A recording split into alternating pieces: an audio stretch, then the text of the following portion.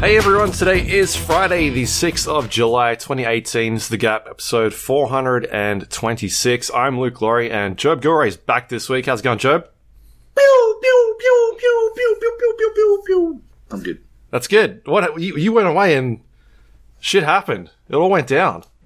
What happened? What did I miss? The basketball. I'm not sure if you've heard the news. Fuck. But some stuff happened. Some things happened. I'm a Lakers fan now. I travelled to Japan, a lifelong Cavaliers fan, and I came back a Lakers fan. Crazy. Yeah. Crazy shit. That time zone difference will do something to you. I know. It's like a portal to another world. Maybe I'm a different Joab. Maybe the Joab that came back, the Joab who is a Lakers fan, is just a different Joab now. And the one who is a Cavs fan stayed in Japan. Right.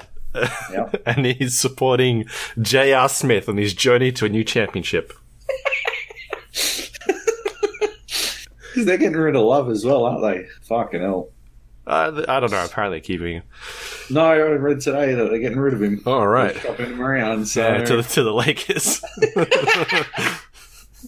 They still got money. Holy shit. Could you imagine? Oh, God. Yeah. Yeah. So we were recording. I was recording with Steve last week when the news broke that that Paul George was opting out. But we kind of knew that was sort of happening. But at that stage, he'd already announced he'd already been doing his TV special. Right. And I think that was the point for me where I was like, yeah, he's not going to the Lakers because, like, LeBron got in all that shit for doing it back in, like, 10 years ago when he went from the Cavs to Miami. And everyone made a huge big deal about it. And that's not the sort of thing you'd do again unless you were trying to explain why you were staying as opposed to why you were leaving for another team. Like, that just didn't make any sense to me. Yeah. So at that stage, I put money on the on the 76ers to win a championship because I was like, well, LeBron's not going to LA. It's all falling apart. I was in denial. I was like, it's not happening anymore. Right. You'd given up. I'd given up. Yeah. That's something you need to learn about being a LeBron fan. Yeah. He doesn't give up on himself. Obviously a LeBron. Yeah, well, never give up. Never surrender. Yeah.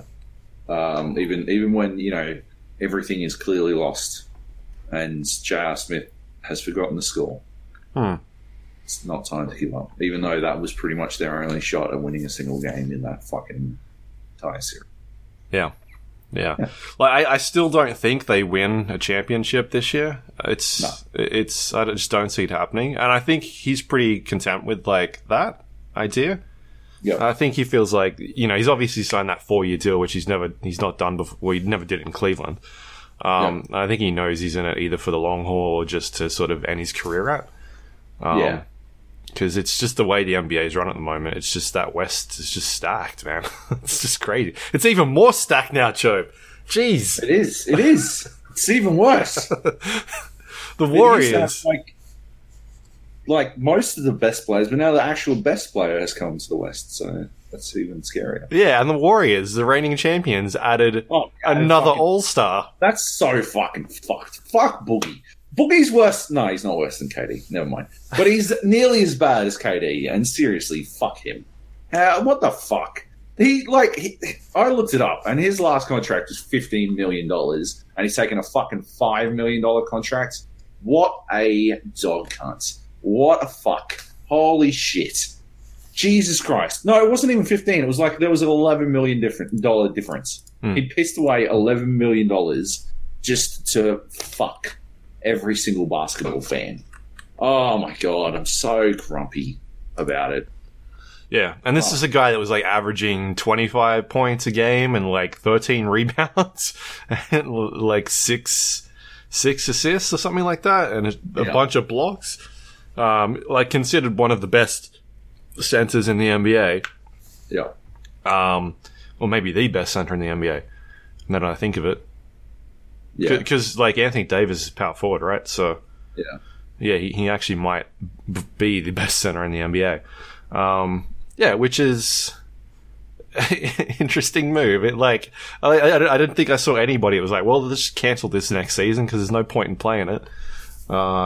unless like people start getting injured from that team, that's sort of the only way I see it going down. You would need like a fucking Brazilian plane crash level of fucking injuries to still stop them from getting to the fucking, from automatically winning the fucking finals.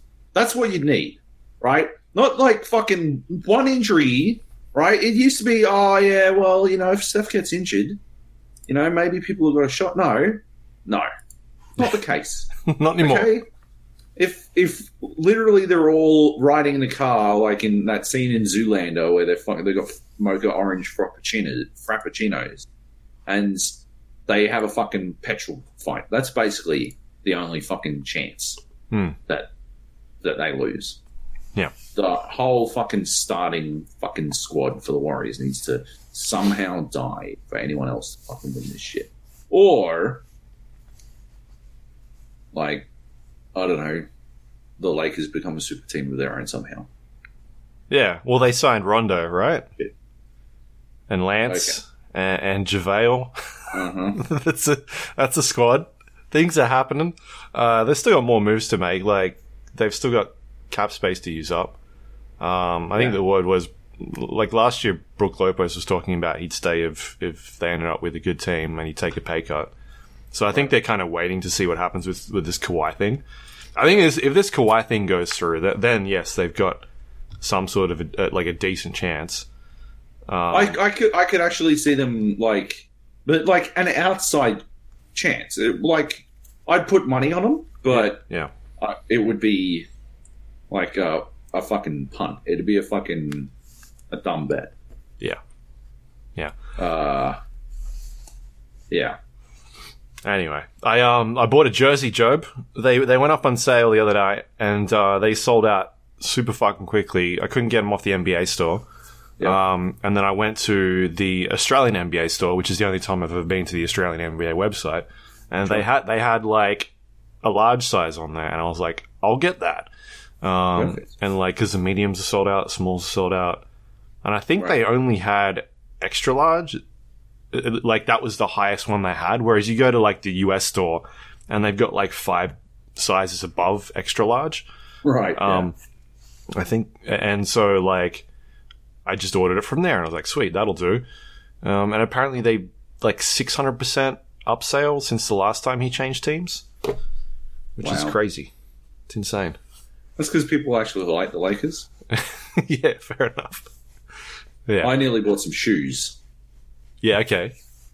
But I decided not to because I wasn't positive. I was still I was actually pretty convinced that he was still going to the 76ers as well. They were Lakers colored Kobe's that I found on sale in Japan, and I have a pair of Kobe's, and I like them as shoes. They're very comfortable, and they're my workout shoes because I feel like they give me good support on the ankle area. And so I was going to buy some of those and have some, slick yellow kicks. Yeah, right. In honor of LeBron. But I decided against it because the Aussie dollar wasn't doing particularly well that day. Yeah. I'm like, I'll feel so dumb if he goes to the 76ers. And then... you just painted them like liquid paper white? 2 hours later, he was on the fucking Lakers. I'm like, yeah, fuck. I was also in a different city in Japan by that point, so it was far too late for me to actually go back and sort that shit out. Yeah. Yeah. The other thing that kind of happened was there was that news going around that he had he'd organized a really late meeting with the 76ers.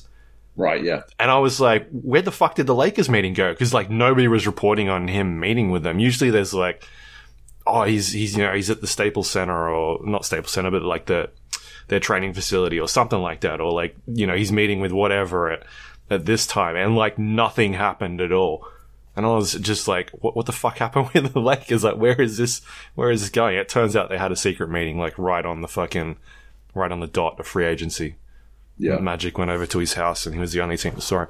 So anyway, that was a wild ride. I had Reddit up pretty much for 3 days on auto refresh. I downloaded an auto refresh tool, and just had it on like the new post page because it just went crazy. I think it's been one of the best free agencies we've had in a while.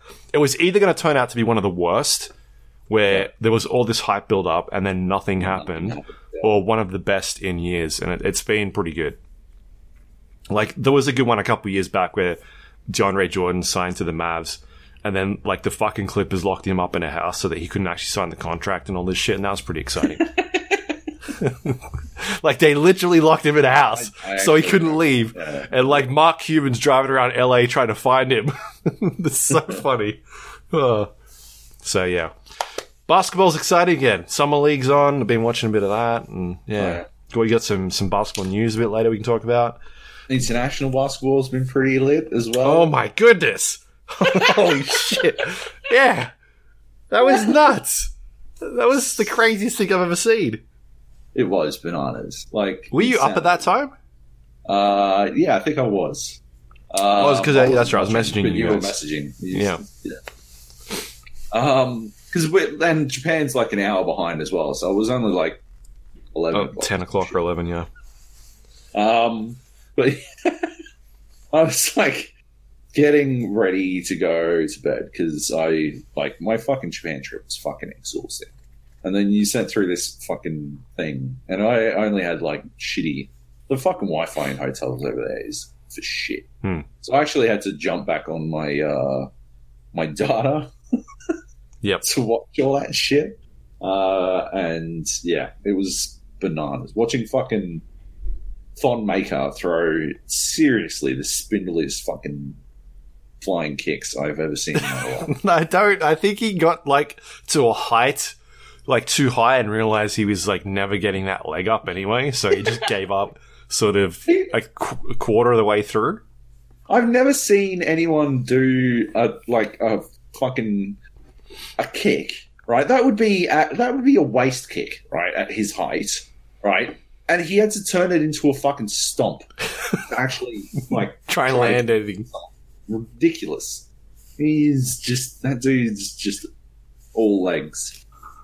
Yeah, so he's here. He legit looked like a fucking video game boss out there, just fucking wrecking shit, leaping all over the place. He was just literally another human larger than everyone else out there, except for Luke Longley, who also looked like a video game boss. Yeah, it's like if you're in Dark Souls and then you have to take on Thon the Maker, and then fucking finish him, and then the second health bar pops up and he summons fucking Luke Longley. You got to beat Luke Longley as well. Like the world's largest fucking anime weeb. His neck beard, long hair, glasses combo, Luke's it's not fucking working for me. Okay, it's not nuts. He looks definitely like he should have been in Japan with me, showing me the best place to get fucking a body below. Yeah. And him being like 6'3", 6'2", no, not 7 foot. It's fucking 7'3", 7'2", around a bunch of like 5'5" players. It's pretty funny. It was. Both teams have apologized now, I saw. Yeah, I still think like something happens with that team, like they get kicked out, or I don't know. Yeah. Well, I mean, you can't leave the bench. You can't have fucking dudes who aren't even playing like staffed. Yeah, staff punching fucking players and shit. That can't happen. That is some of the like least professional shit I've ever seen in my entire life. Yeah, because the message that sends out it's not acceptable. Because if you've got like some of these guys that were playing are in the NBA, they're on multi-million-dollar contracts. And could you imagine if that was like a game with the Team USA or something like that, and someone got seriously injured or killed, or even that way, like any team. But yeah, man, there'd be huge ramifications for that. So I think they do need to send out some sort of message about it, like that. That's not acceptable. Yeah, and throwing chairs as well was a bit kind of dog shit. Yeah. Anyway, basketball stuff. What else do we got? Do you want to talk about Japan? Let's talk about Japan. All right. I was in Japan for 13 days. 13 days. Before I talk about Japan, I want to talk about the movies that I watched while traveling to and from Japan. Hmm. Yeah. Watched 3 movies. I watched Death Wish, the remake with Bruce Willis. Didn't know that was a thing.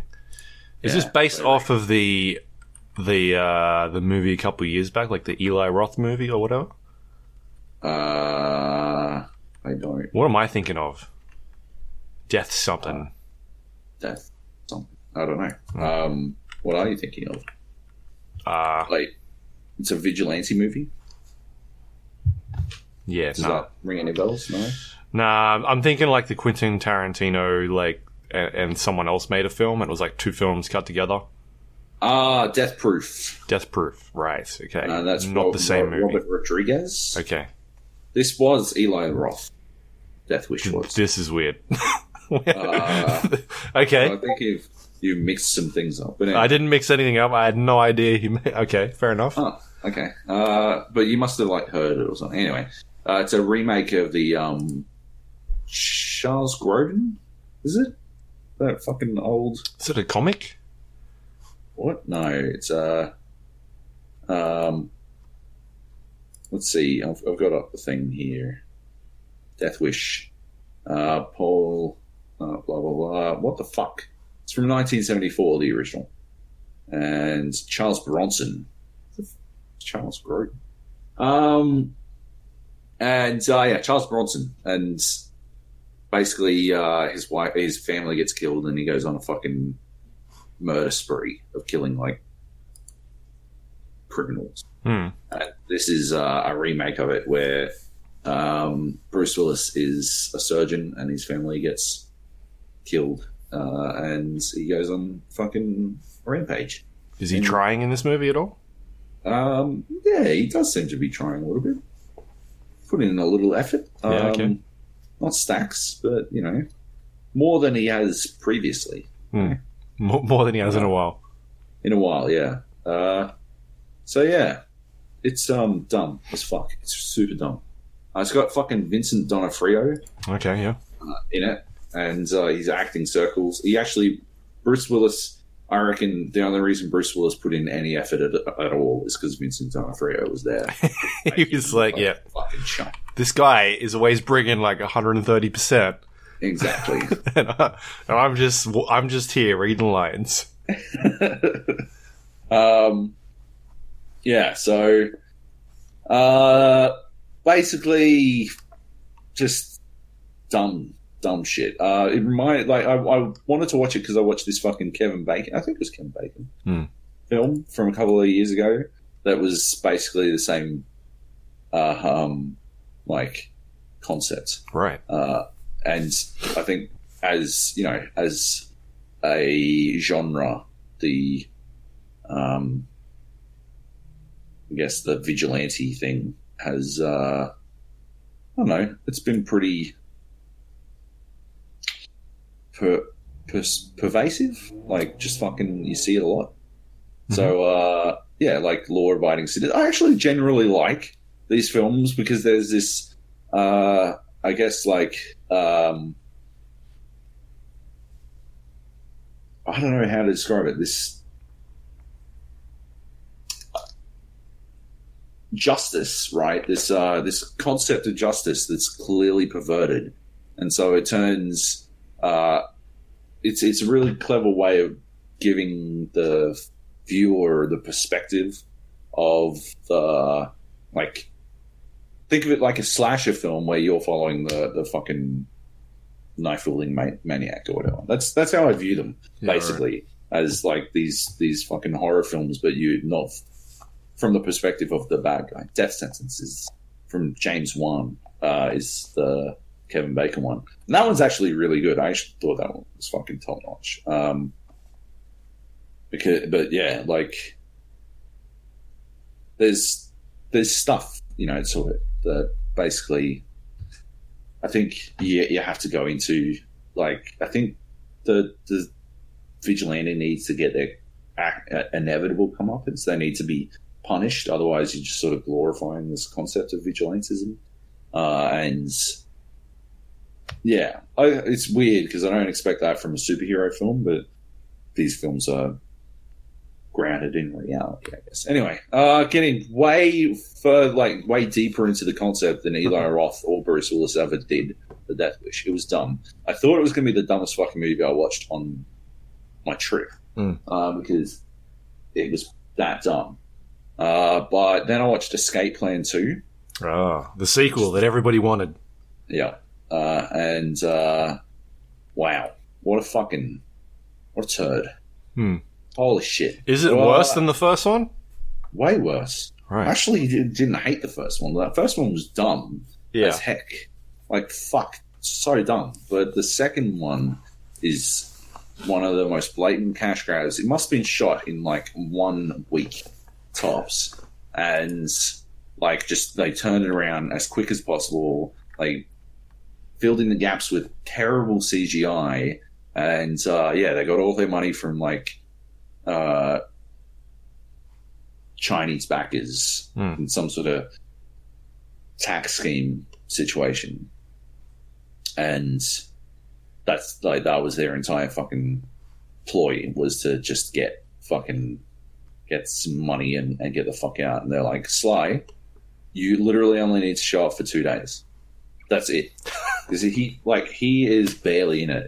It focuses on this other dude. I don't even know if he was in the original. I can barely remember it. But yeah, at some, like, 3/4 of the way through the movie, and Sly is still barely in it, and it's just so fucking dumb. Yeah. Holy shit, it's dumb. So I thought that was gonna be the worst film I watched on this trip, but it wasn't. Because then I watched, on the flight back, I watched Impossibility Defense.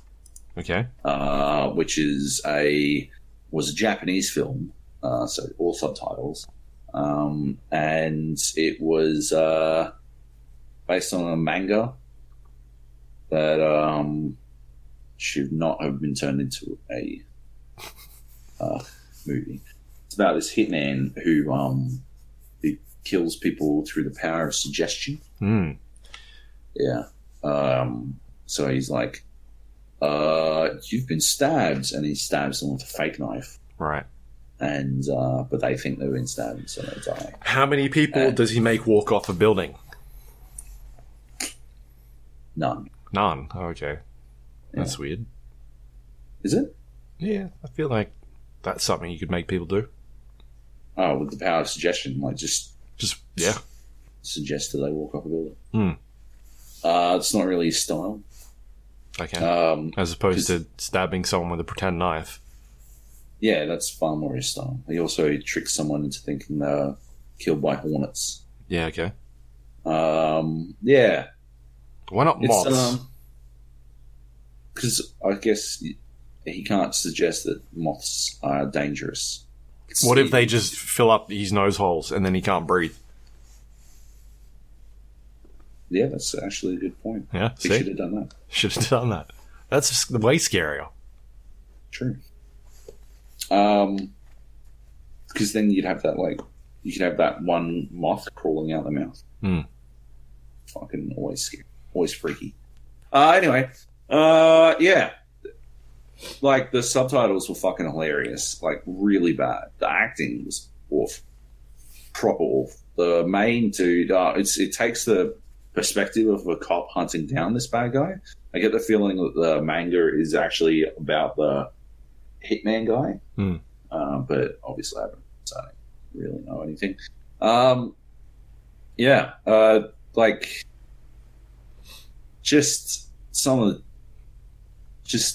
the worst shit I've ever seen. At one point, someone gets their throat slashed, and they spend easily 40 seconds talking while blood bubbles out of their throat. Yeah.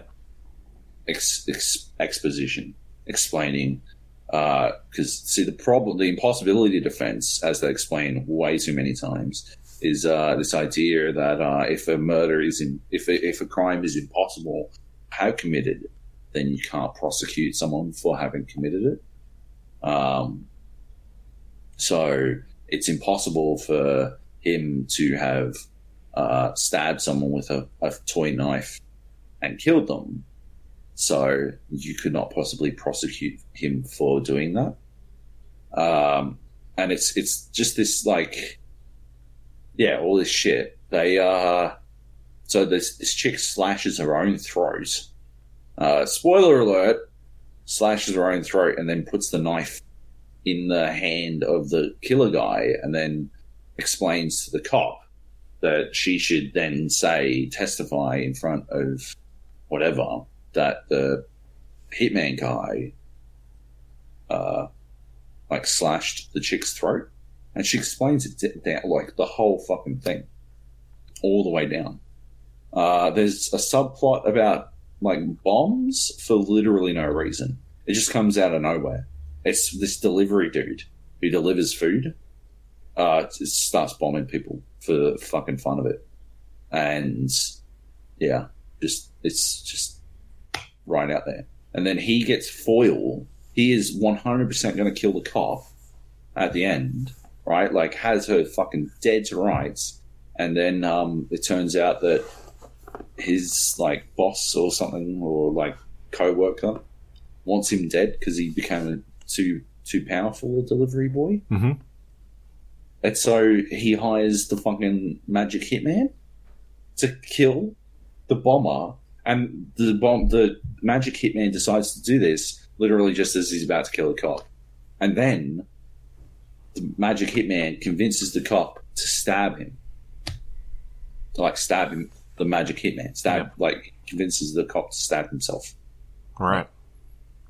Because the only way he can be stopped is if this chick fucking cop stabs him. It's ridiculous. Yeah. Also, there's, like, shitloads of smoking in it. And it seems like it's almost like... Well, not almost. Like, fucking... It's straight up fucking... An ad. Yeah. This crazy ad for fucking smoking for some reason. It's very odd. Right. Yeah. Sounds exciting. Sounds like an exciting plane flight. This is why I bring my own movies. Yep.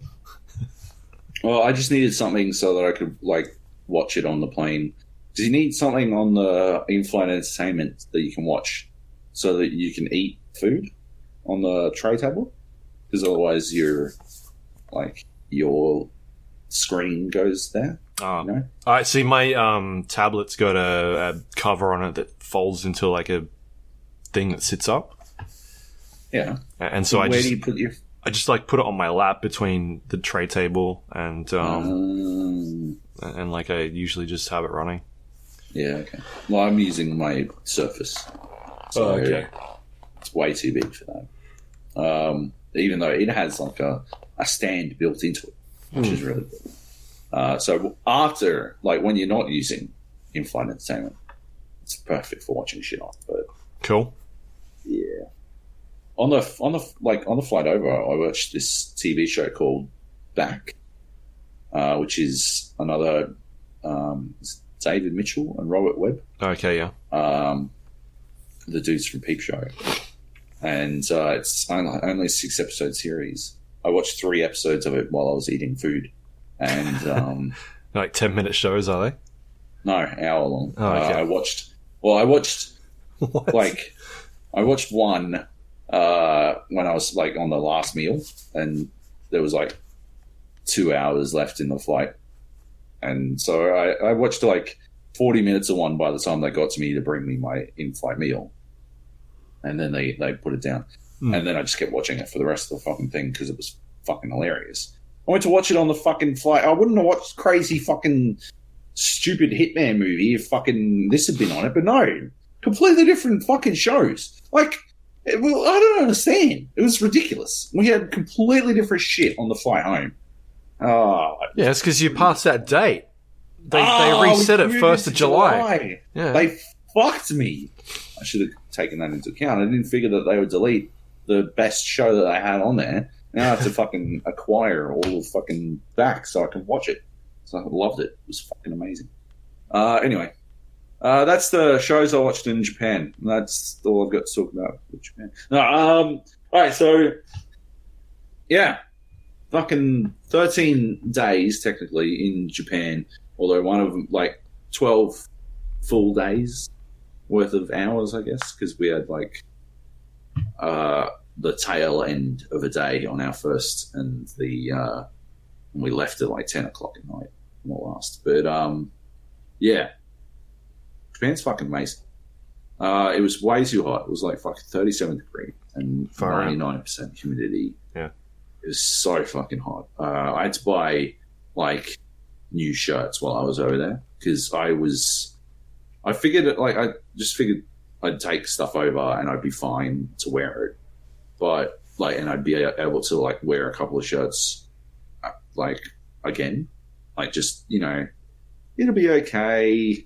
It'll be fine. I'll just let them air out and I can double up on a couple of my shirts. So I cut down on fucking packing, but no. I was a sweaty dog. So there was just no fucking way. I had to buy some new singlets. That's the only way I go out anymore without looking like the fucking world's sweatiest spaghetti is if I wear singlets underneath my t-shirt. Which makes me look thicker, which, to be honest, I don't need help with. Thank you very much. But I don't really have any choices. Yeah, okay. I'm cooked. So, yeah. Super hot. But, yeah, first night we got in and looked up on TripAdvisor and found this place that did all-you-can-eat gyoza. And I rolled on over to it, and they weren't fucking kidding. It was called the Spiral Staircase. We stayed at Narita, which is next to the airport, because we got in so late that we didn't want to fucking navigate. It was like an hour on the train to Tokyo, so it'd be like 10 o'clock at the minimum that we were getting to fucking Tokyo, and then we'd have to like probably transfer trains and do all this other shit, and we just didn't figure we'd want to be up like doing that shit. Yeah. Till the next day. So we stayed in Narita, and yeah, found this place, the Spiral Staircase. If you're ever in Narita, for whatever reason, probably the same reason I was, look this place up. It was fucking amazing. We went to it, and it's like real close to basically all of the hotels in Narita. Mm-hmm. So if you look it up, you'll find it real easy. But yeah, the Spiral Staircase in question was this fucking rickety, rusted fire escape. And like, we got to it, and there was a sign that said Spiral Staircase, 2nd floor. And I'm like, I'm not fucking going in there. I'm going to fucking die. I'm going to die on the fucking staircase, let alone getting in there to whatever fucking food they serve. Good God. But my wife insisted because she was very hungry. So we went up. I opened the door. Like, all the lights are on. Everything looks cool. There's music playing. And there's literally nobody inside. That's a good sign. Yeah, always a positive sign. And I like open the door and stick my head in, and then there's nobody. There's nobody at all. There's not even people. Like, I can hear some banging and crashing in the kitchen. Yeah. So it sounds like they're cleaning up, and they might be fucking done for the night. And so I'm like, okay, close the door. And this dude like wanders past, like singing in Japanese, like fucking just going off. He's popping. He's loving life. And he sees me. He's like, oh, yeah. And I'm like, are you guys closed? And he nods his head. And I'm like, well, okay, fair enough. And and so my wife starts walking down the stairs, and I go to walk down the stairs, and he runs over to the door and opens it up. He's like, no, come in, we're open. I'm like, fair enough. Bit of translation, whatever. We walk in, get a seat at the counter top, and he like saddles up this whatever they call those Japanese like barbecues that they cook, like gnocchi or whatever the fuck on, and he saddles it up with literally 24 fucking gyoza, like right from the get-go. And then he gives us the menus. He's like, so what do you want? And we're scanning through it, and it's like 5 options on this menu, and it's all you can eat gyoza in every single option, plus all you can eat this like crazy salad, Asian vegetables, Asian pepper chicken, and fries, right? And the options dictate what drink you get with it instead. So it starts out and it's like fucking $10 for all you can eat gyoza and a soda, like a fucking can of soft drink. And it goes all the way up to like $23 Australian for all you can eat gyoza, plus the world's biggest gin and tonic. Okay. Which is what is on the fucking menu. So you're paying for the gin and tonic? I guess, yeah, basically. So I'm like, well, obviously I'm getting that. And so he's like, cool. Gets old mate in the kitchen who's banging pots and pans to come on out and start making this gin and tonic. It comes over, like, eventually, like, we get 24 fucking gyoza and a bunch, like, all the other shit. It's just, like, this. It's just saddled in front of us. And these gin and tonics come over, and they're literally in liter stein glasses, like liter steins of gin and tonic. And I take a drink, and has to be mostly gin. It is disgusting. It is so alcoholic. And it's because Japan is free pour, apparently. It's like America. Yeah. Insanity. And he, like, after, like, I've had, like, 2 gyoza, and he's already put another 24 fucking gyoza on the fucking barbecue plate. He's getting prepared. Yeah. And I'm smashing. My wife is not really about it. She's like suspicious that I got pork in them, which is pretty fair because everything in Japan appears to have pork. And she can't eat pork. She's like pork intolerant. Yeah. So, yeah. So I'm sadly having to eat all these fucking gyoza. And it rolls around to like 10:45, nearly 11 o'clock. And like 25 people walk in. Like, just this. We are literally the only people in here, and then suddenly it is full, like packed. And it turns out, like, this place is where all, like, the airline crews go when they knock off work. Yeah. So that's why they don't give a fuck. They're not trying to do any work before 10, basically. Like, they're waiting for everyone to rock in, like, as late as fuck. But yeah, they just kept playing as fuck. It was awesome. The guys were really good too. Like, yeah, it was good shit. Anyway, that was night 1 of Japan. Cool. We got 12 left. Only 12 to go. So what was your favorite thing then to do over there? The next day, we went to Ginza. And there's like, you've been to Japan, yeah? Where did you go when you were in Japan? I don't remember. Right? Okay. This is like 5 years ago. We went all over the place. Right. Well, yeah, like Shinjuku. Is that's the tech place? One of them, maybe. Yeah. I don't know. Well, we stayed in Ginza, which is like the upscale area. Yep. And then we moved to Osaka for 4 days, and then we came back and we stayed in Shibuya, which is like near Shinjuku. Right. But did you do a thing in Shinjuku called the Robot Restaurant? No, we didn't end up going to that. You should have. It was spectacular. Yeah. I went in thinking, this is going to be so dumb. I can't believe I paid, well, my wife convinced me to pay so much fucking money for this. It's going to be lame as fuck. Like, this is the tourist trappiest shit. And I am all about tourist trap shit in general because I am a tourist, right? So I don't have a philosophical issue with doing touristy shit, but I do when it's like when I think it's gonna be like tacky and lame and shit, and like, yeah, I'm not really into it. But no, I was wrong, and I was dumb. It wasn't even that I was drunk either. Like, I had a bit to drink, but, like, this was just legitimately fucking hilarious. I couldn't even have imagined it. And the entire time until it started, I was sitting there taking the absolute piss out of it. And then it kicked off, and it was basically like Japanese medieval times with robots, with like hilarious knockoff Transformers, and it was the greatest thing I've ever seen. It was spectacular.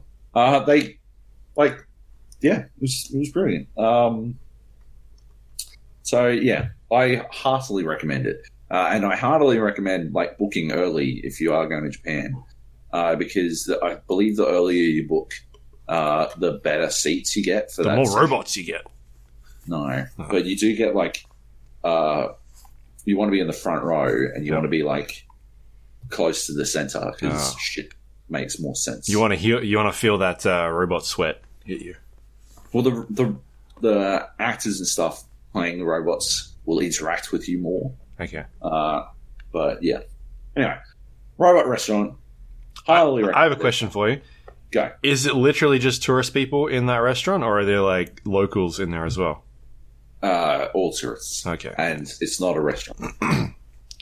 It's just called the Robot Restaurant. There's no food. Need any food. They serve like chicken nuggets and shit. Yep. Bit of mistranslation there. Audience. I think that is like the alliteration. So yeah, I full blown recommend it. It was amazing. It was great. But yeah, apart from that, Shinjuku just didn't have a lot that appealed to me, I guess. We were in the red light district part of it because that's where Robot Restaurant is. Right, yeah. But it seemed pretty grotty. I feel like that's maybe where we stayed. I don't know. I can't even remember. We stayed in the red light district. Yeah. Cool. No. Yeah. One thing I noticed is that everyone fucking, like, smoking culture is still huge over there. And it drives me bananas. So I don't like smoking in general.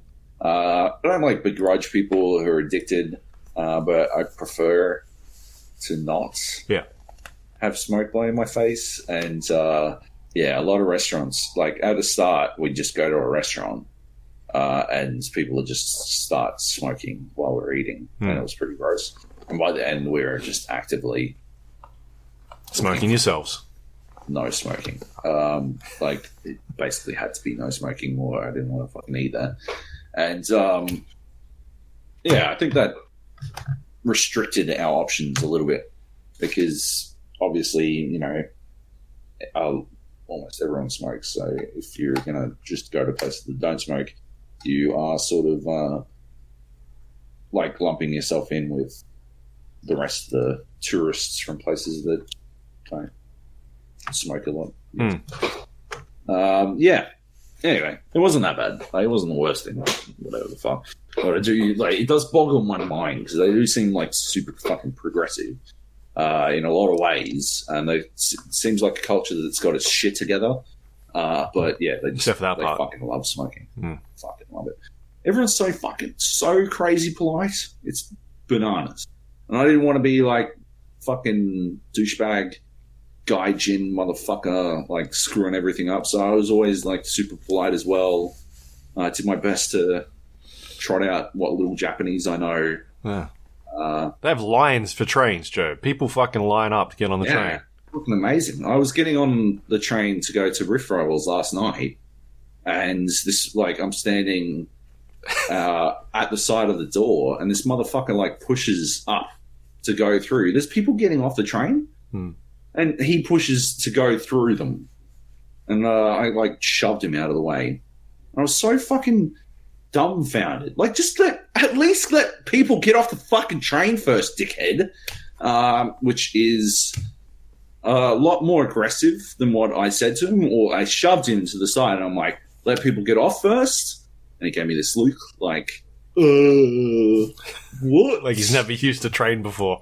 Like he's never never tried to get on fucking through some doors before or some shit. And then he tried to go, like, once people got off the train, he tried to go through first. And I like fucking shoved my way through. It's made me like aggressively polite now. That's it. I'm like, I'm taking things up a step, because that's what I noticed is that in Japan they're too polite. They're too polite to do anything about like people who are specifically not polite. Like this, they've got these super long escalators out of their subways and shit. Like super long, crazy, too long even.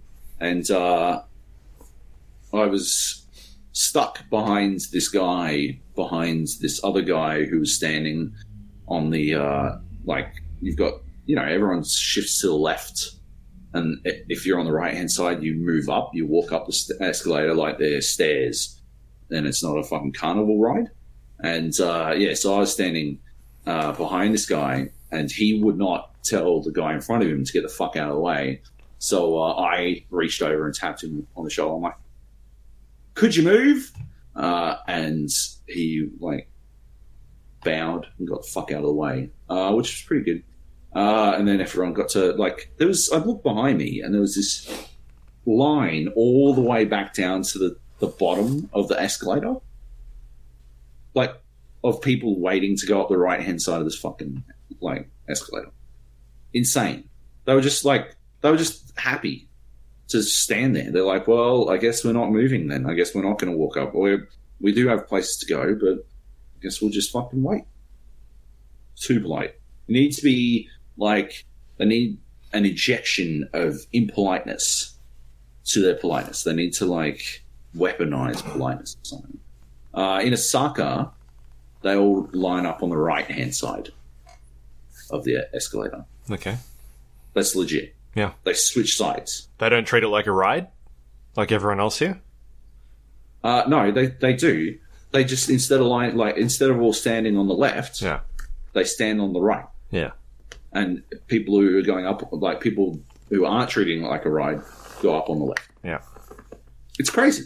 It switches sides. It's literally it's a 3-hour train trip. And it's like it's a different fucking country full of, all the same race of people. But, like, it is bananas. They're just like, we line up on the right now. And if you line up on the left, they all give you, like, We're not those fucking hipsters over near the airport. No Tokyo shit over here. The entire country, as I found out, lines up on the left except for Osaka. Yeah. And apparently they're like the Melbourne.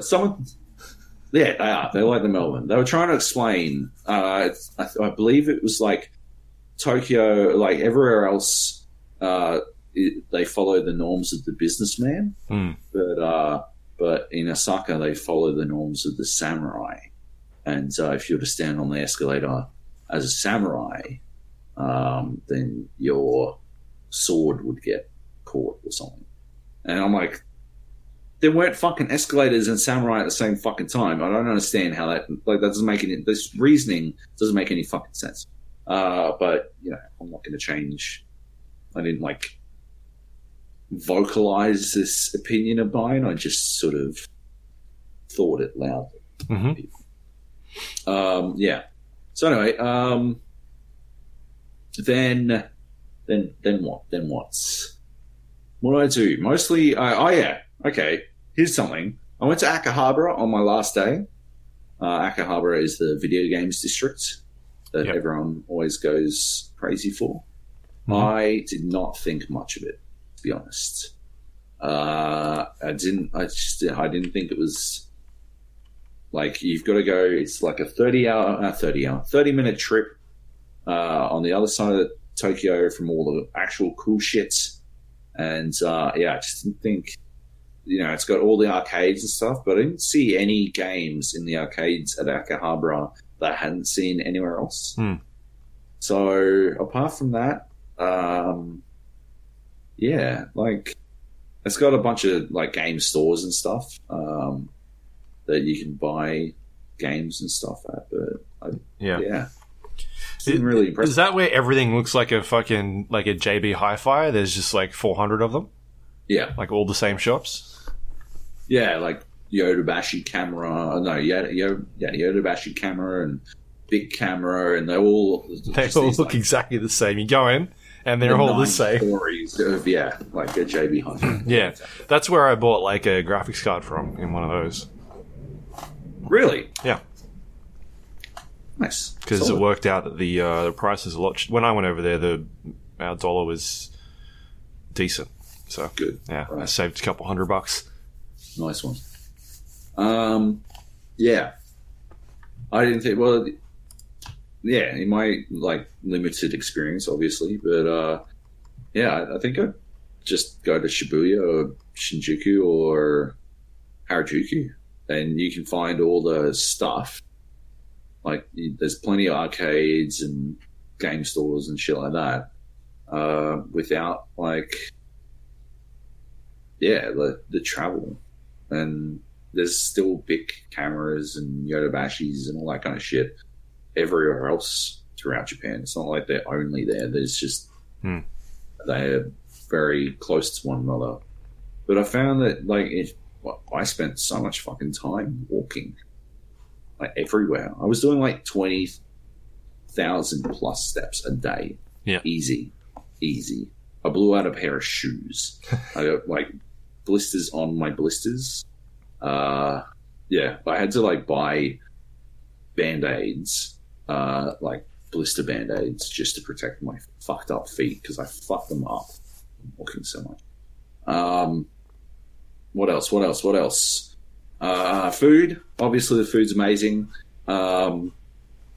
Like spectacular. We did some of the touristy shit. By the end of it, we'd sort of worked out that you could basically save yourself a shit ton of money by going to the places that are not touristy. Yep. But the rub there is that you have to put up with people smoking.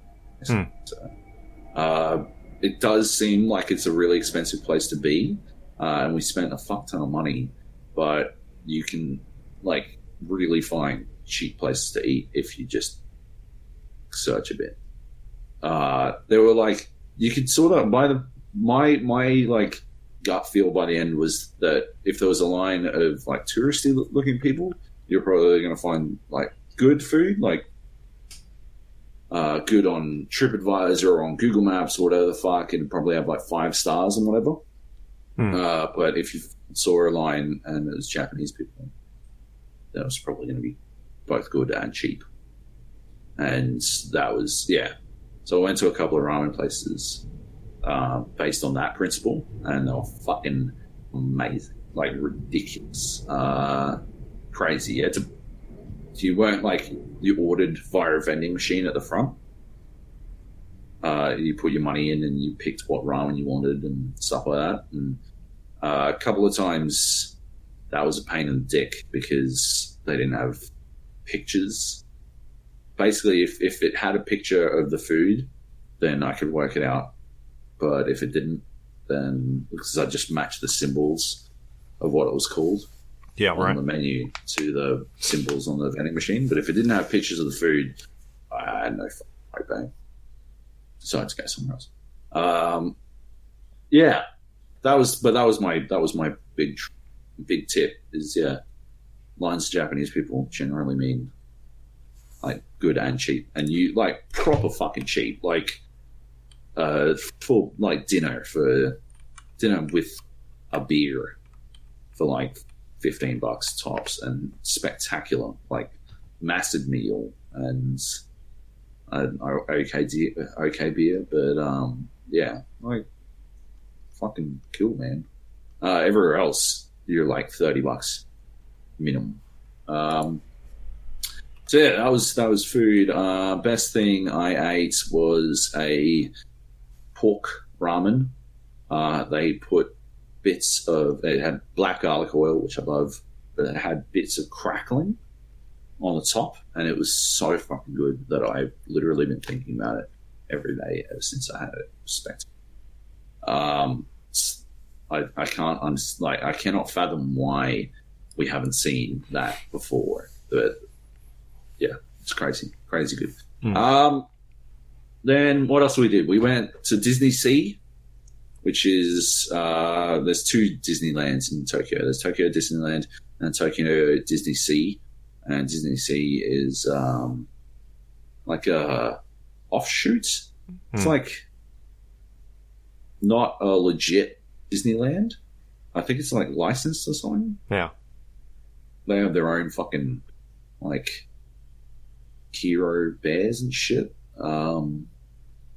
Instead of Mickey Mouse and stuff being the king, they got a bear. And Disney Sea was shit. I was not a fan. I would not recommend going to it unless you're like Disney obsessed. In that case, perhaps, but even then, not really. The rides were garbage, and except for the Tower of Terror. That Tower of Terror was very fucking entertaining. I was there so my wife doesn't like falling. She's very afraid of falling. And one of her friends was in Japan at the same time that we were. And so we went to all the same shit, basically. A lot of the same shit. And so she is terribly afraid of heights. And it was supremely entertaining doing those rides with her, with those two. But wouldn't recommend Disney Sea. I did get a photo with Daisy, as in Daisy Duck, right? Donald's girlfriend, I guess. Yeah. Which got a bit real. So I was getting the photo. Like, all three of us were getting the photo. I don't know why, but Daisy grabbed both of my hands, right, and pulled me down, and it was a bit uncomfortable. I felt like I was in a compromising position. She had really strong hands. She was tiny as well. All right, so that was Disney Sea. I wouldn't recommend it. The next day we went to Fuji Q Highland, and if you're in Japan, if you're in Tokyo, go to Fuji Q. It's like a 2-hour bus ride, which is a pain in the dick, and you got to get up pretty early to get to it, which is also a pain in the dick. I very much recommend buying some food from 7-Eleven before you get on the bus, because you won't eat for fucking ages if you don't. Because even once the park is open, none of the fucking food stalls and shit open until 11, 2 hours after park open. But yeah, it's got fucking amazing rides, like sick as fucking rides. I'm talking like fucking a roller coaster that drags you up fucking, I think it's 25 meters or some shit, and then drops you at a 120 degree angle. It's the steepest roller coaster on the planet, I think, or it was at some point. Had a big Guinness Book of Records sign. Another one that throws you out like at some ridiculous speed, like 0 to 180 or something in fucking 2 seconds or some shit. So you just get fucking super G-force. Another spectacular one that drags you backwards through it and then flips you around, and it spins you so many times that I got off it and was dizzy as fuck. It's amazing. It's the best. And there was a Neon Genesis Evangelion exhibit, which I went into for a laugh, and it was actually pretty sick. This like massive life-sized replica of a head of one of the Evas, and it was pretty cool. So that was that. There was Universal Studios Japan. So when we went to Osaka, we went to Universal Studios Japan. Been there? You have? Yeah, man. Oh yeah. What'd you think? It was interesting. Because like most of the rides are in Japanese, so. Oh yeah. 100%. Yeah. All of the rides were in Japanese. Yeah, all of them. I think I talked to you about this before, like going and seeing like the Spider-Man ride. Yeah. Or the Terminator thing. Did you see that? I went, and the Fast Pass line was like 4 times longer than the the non-fast pass line, and I'm like, fuck, I don't care that much. Yeah. So I didn't go in. So I figured, like you said, it was going to be all in Japanese. So I'm like, I'm not going to get anything out of it. Yeah. The Jaws ride was all in Japanese. Oh, I didn't do the Jaws one. Yeah. Oh, It was shit. is it on a boat? Yep. Okay, no, I didn't do that. Yeah. It was shit. But Was the shark speaking Japanese? no. Oh. Sadly. They had the Jurassic Park Oh, yeah? flying pterodon. Went to... Oh, what was it? Flying pterodactyl? Flying pterodon? Right, okay. You get like... It's the first fucking roller coaster I've ever been on that straps your fucking feet in. Okay. And it like you're sitting there and then it straps your feet in and then it raises you to be horizontal with the ground. And then it flings you around the fucking stuff. That was pretty fucking awesome. That was, if I hadn't done Fuji Q, that might be like the best roller coaster I've ever fucking been on. But Q smashed it. So, yeah, it was good. Did they have the normal Jurassic Park ride there? Yeah, they did. I didn't go on it. You didn't go on that. Okay. The big splash. Yeah. Yeah, I didn't want to get splashed. I didn't want to walk. You don't get that wet. Don't you? Nah, I went on that. People walked off it and were literally drenched head to toe.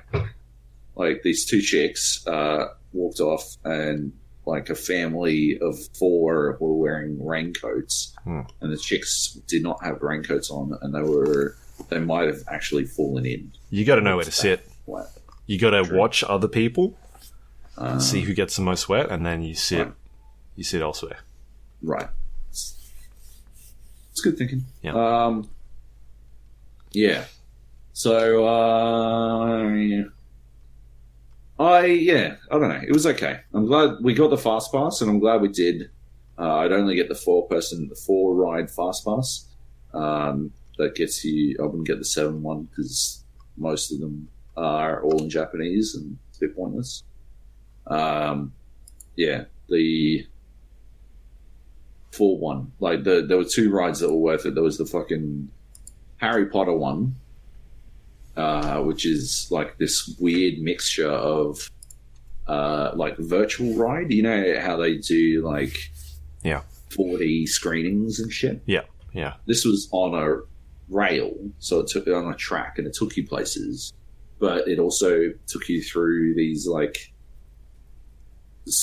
screens and shit. Yeah, so that's like the Spider-Man ones like that. Oh, is it? Yeah. I didn't do the Spider-Man. Right. Because I think you had to choose between one or the other, and I think I picked dumbly. I can't remember what I picked, but it was a dumb choice. Jaws. Right, I think Jaws and Spider-Man were on the fucking... You pick one or the other.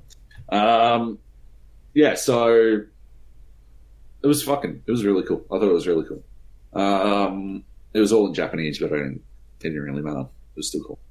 And, the fucking Jurassic Park one, totally worth it.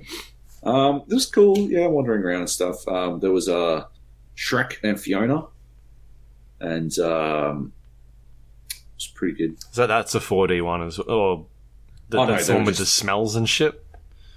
No, this was just they walk around the park and stuff. Oh, right. The actors. Yeah.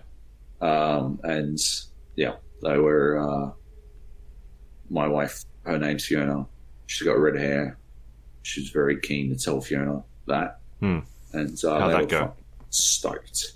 Okay. They were thrilled at the idea because the Fiona was an American chick. Okay. She was bossy as fuck. You should have seen, there was a clear line of people who understood basic politeness, and there were a bunch of people who just fucking swarm anytime they could. As soon as she was finished with taking a photo of someone, or as soon as Shrek was finished, and the amount of time she was like, "No, there's a line. Go and line up." I'm like, "Holy shit, lady! Fucking, you're not mucking around." She's sick of everyone's shit. Yeah. clearly. And yeah, she made everyone clap because there were 2 Shreks and 2 Fionas. Oh. Yeah, so I was a Shrek. Apparently, thanks for nothing, lady. That was cool. What else was there? We went to the fucking Osaka Aquarium. Yep. That shit is amazing. Holy fuck. That was the best. It was so cool. I 100% recommend it. They had a Legoland next door. But yeah, there's whale sharks in there. There's hammerheads. There's seals and dolphins. They're not in the same tank as the shark and the whale shark.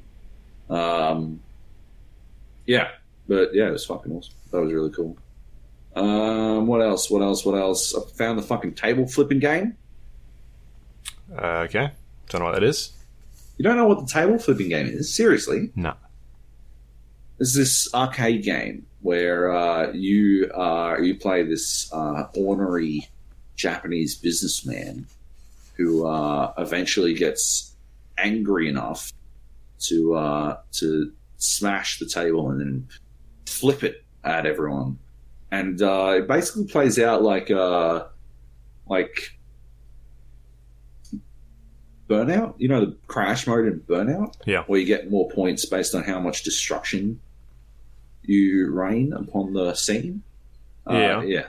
It basically plays out exactly like that, where you flip the table and you want to destroy as much shit as possible. Right. And it's got a bunch of different scenarios and stuff. I played it where I was a priest who was annoyed at people being impolite at a funeral. So eventually I flipped the coffin at everyone. It was fucking spectacular. What else? There was a lady who was grumpy because the boy band was doing the wrong moves while they're dancing or something. I don't know. I don't really understand that one. Yeah, I don't know. It was spectacular. I was so stoked. I'd seen it for fucking ages, and one of my key goals for my Japan trip was to find this fucking game and play it, and I actually managed to do it, which was cool. Yeah, I found it in Kyoto. In this it was in an arcade. So I basically went into every arcade I saw. I did not play any pachinko because those reek cigarette smoke. They reek 100 meters around them. Reeks of cigarette smoke. It's gross. But yeah, I went into every arcade I could find, and yeah, this one I found in Kyoto was literally 99% photo booths. Those sticker photos, you take 4 photos and you get stickers with. Yeah. And this was basically an arcade dedicated to only that. And there was 100 girls in there. And there was literally benches with mirrors and makeup mirrors and lighting and costumes and all this shit so that girls could take the best possible sticker photo that they could in one of these photo things, which was staggering to me. I was like, I'm going to do this just to see what it's about, but the lines were undoable. But anyway, so I was wandering around, marveling at this place. This literally just a fucking place to take photos, and right tucked in the fucking corner behind this exit door that didn't work, that you couldn't exit out of because it was blocked on the other side, like a fire exit, was the fucking table flip game. Because I played it, and then I'm like, well, I'm just going to go out the exit because, why would I walk all the way through this place again? And then, yeah, couldn't because it was blocked. It was crazy. So yeah, I had to do a bit of searching to find that one. But yeah, that was cool. I was happy to find it.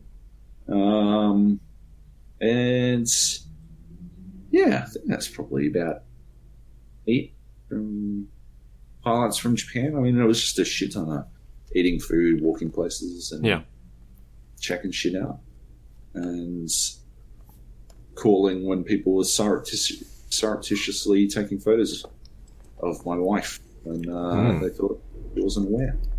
Right. You didn't get any photos? No. Oh. Yeah. No, nobody gave a fuck. Yeah. It was good, though. It was awesome. I'd definitely go back. Yeah.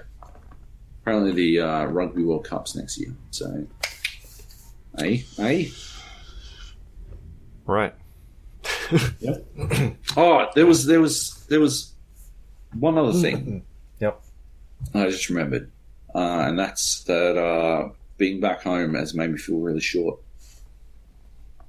Because over there, I was always way taller than almost everyone, and now I am routinely not again, and it's just. So I'm average height. I'm flat average. I am the global average height. Yeah. What's that? 5'4"? Fuck off, mate. And so I'm used to not being tall, but it was cool being tall. It was good. Yeah. And yeah, that's about it. Oh, the other thing is we did like these 2 food tours, and I reckon that shit's genius. Like if I don't think I'd need to. I would do one for Kyoto, or if I went to a new city in Japan, like if I were to go to Hiroshima or whatever, then I'd probably do one again. But I wouldn't do one in Tokyo or Osaka again.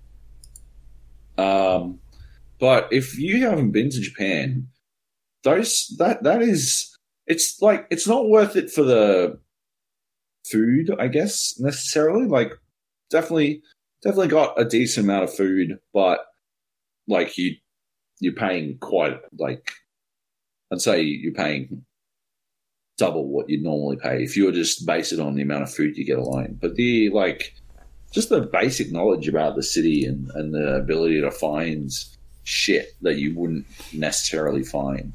And they're all like, both of them were like 3 hours long, and they took us to like crazy out of the way places and got us to try some whack shit. Yeah, it was just really fucking good. It definitely felt like if I'd done it at the start of the trip, I would have been better equipped for the rest of my trip, because I'd have a better idea of like what all this food is. Yeah, like, but not just food, like customs, and like we went to like, they explained the details on how to properly use the fucking ramen vending machine and shit, and apparently I'd been doing it wrong and stuff like that. And yeah, it was cool. It was really good. So I definitely recommend checking that shit out. Or, if you know someone who fucking knows Japanese and shit, take advantage of them instead, I suppose. But yeah. Yeah, it was good. It was awesome. I loved it. I would absolutely go again. 100%. Cool. Probably not in summer. Winter next time, maybe. Maybe, or like just spring or some shit. I don't know. Just like normal. Garbage. Yeah. Yeah. It was cool. Cool. Nice. I forgot to say I went to the Yamazaki distillery, and it was spectacular. It was the best fucking thing I've ever done. If I genuinely think if I lived in Osaka, I would be there every weekend.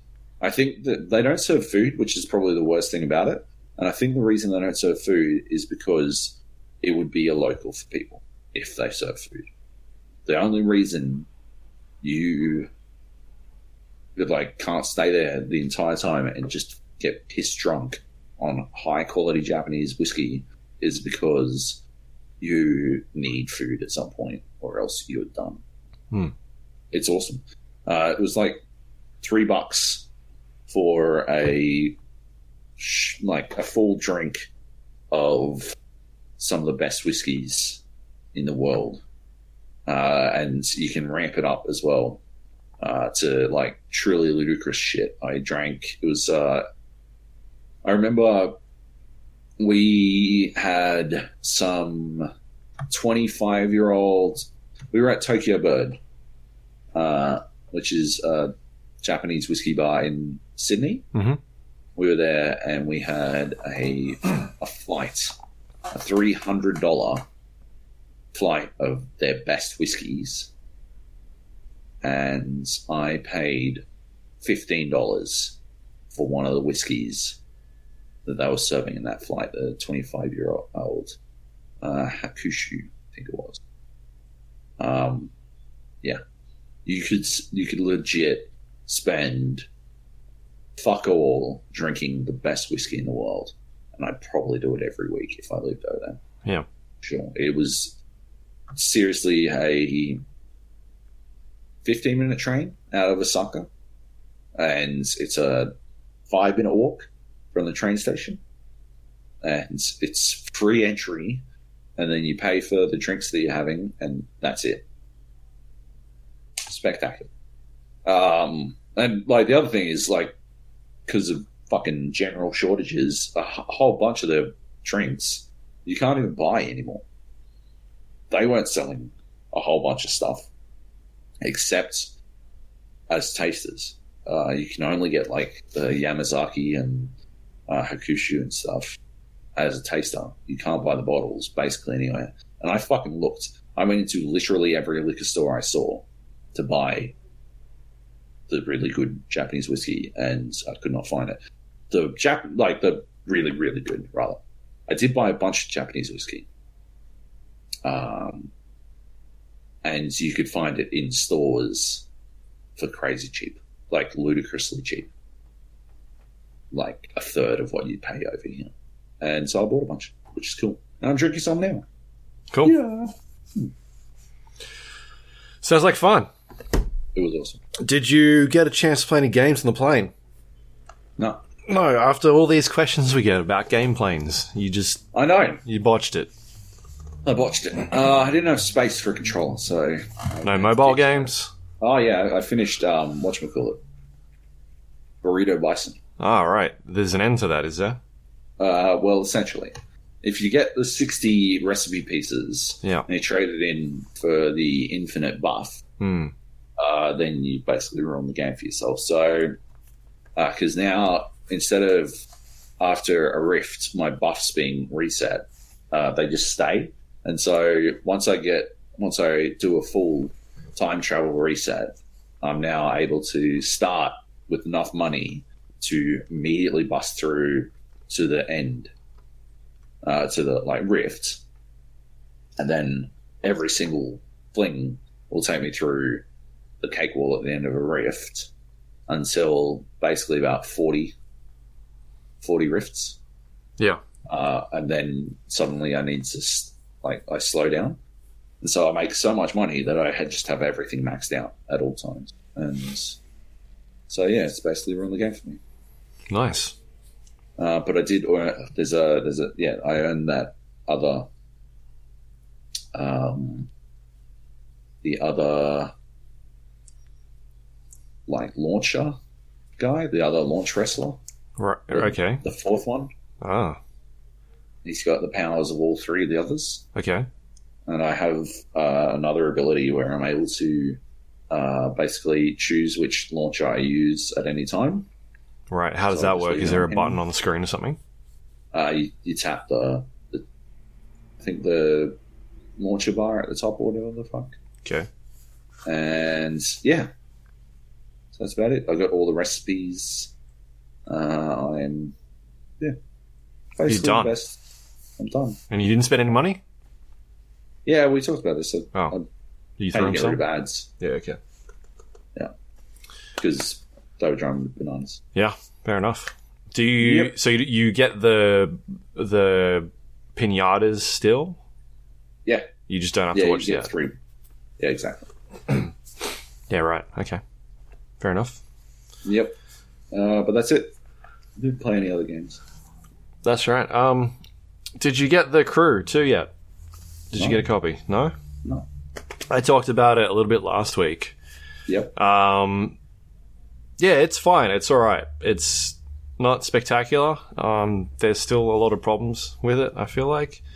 Oh, really? I played a little bit more of it over the last week. Not a lot. I think I'm pretty done with it, unless some other people get it and we end up jumping in with you guys or something like that. Oh, okay. Yeah, basically, like, my biggest gripe with it is it just doesn't feel like a racing game, mainly because I think it's got a horrible catch-up system, or just kind of the way that it manages that. And I spoke about it last week, where it feels like if I crash into a wall or something, or miss a corner, and I end up, at the back of the pack, it doesn't take me that long to get back in front. I'm usually only like 2 or 3 seconds behind, and I can pretty quickly get back in first place.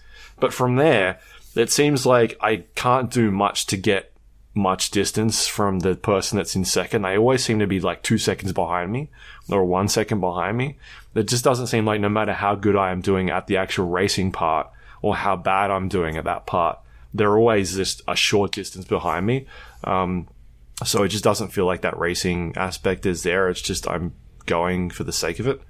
Whereas you play games like Forza or Gran Turismo, and every corner really counts, and the distance that the way that you take those corners really matter, and it means you're gaining further and further away, or further and further back from these guys. So yeah, it just doesn't. It feels like it's cheating. Like I'll be.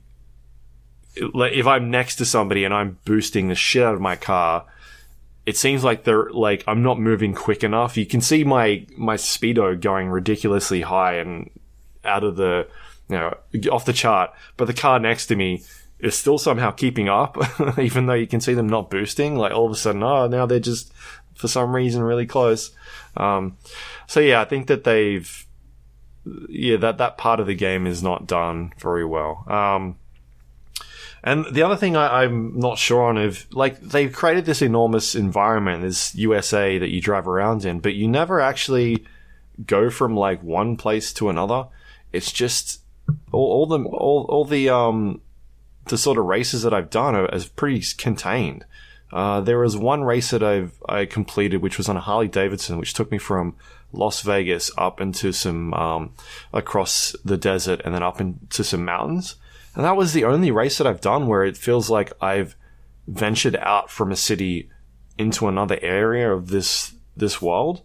Whereas all the other races are pretty either based in circuits around a small area, or just like from like a starting location to another, but it's not really that far. It's only 4 or 5 minutes away, and it still feels like you're in that same sort of rough area.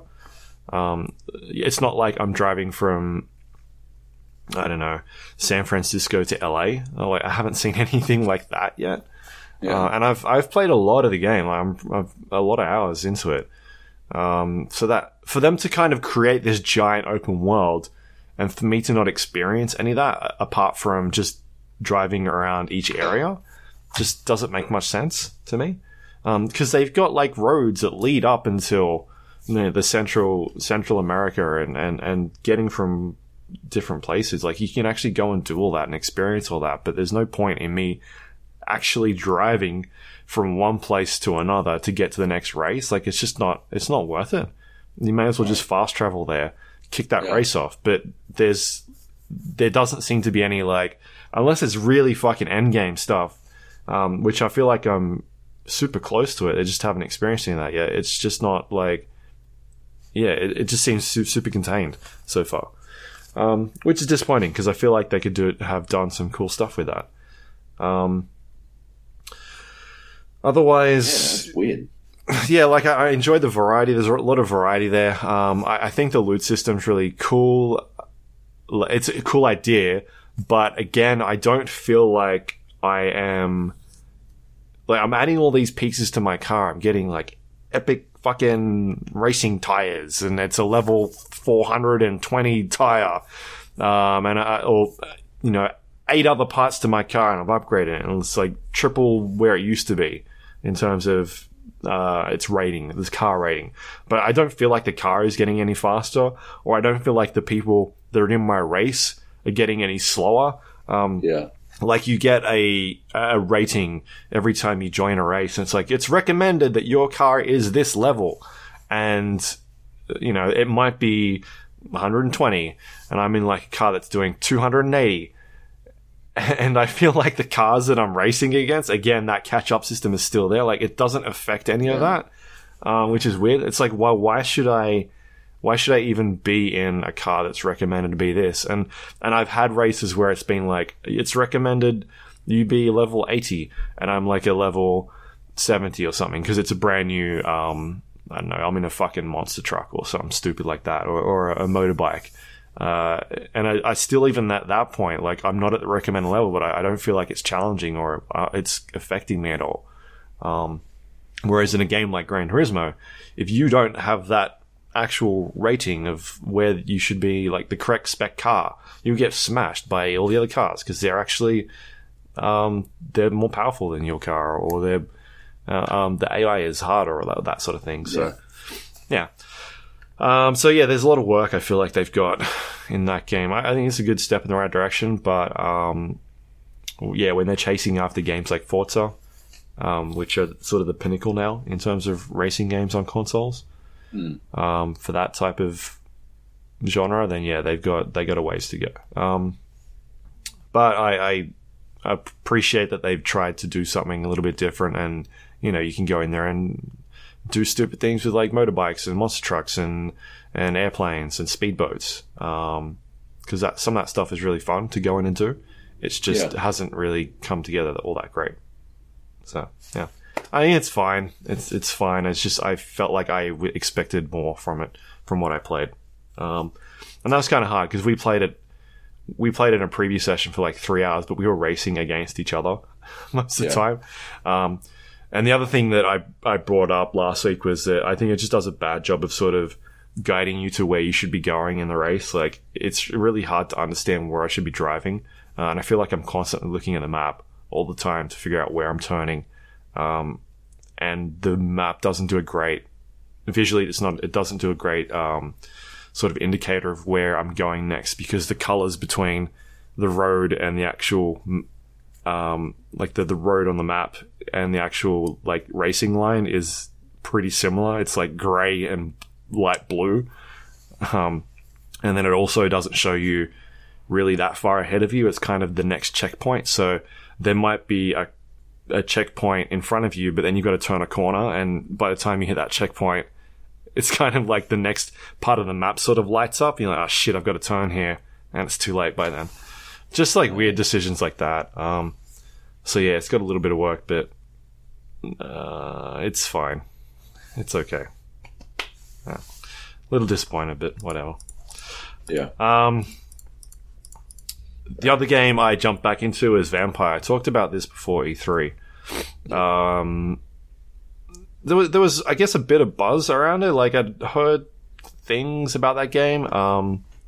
And I think I'm kind of in the same boat as a lot of other people, now that I've read up on it and sort of gotten other people's opinions. Like, there's a lot of story in there. It's basically a game where you are turned into a vampire, and your sister is killed, and it's set in like where did we decide? Was it like the 1920s, 1930s? Yeah. Somewhere around that. In London, and you were a doctor who's like sort of come back from the war.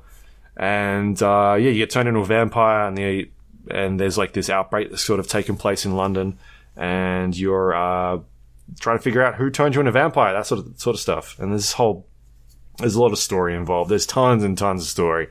And basically the game revolves around this mechanic of there's all these characters in this world, and you go around and do missions for them, and as you do missions, you sort of unlock hints for them.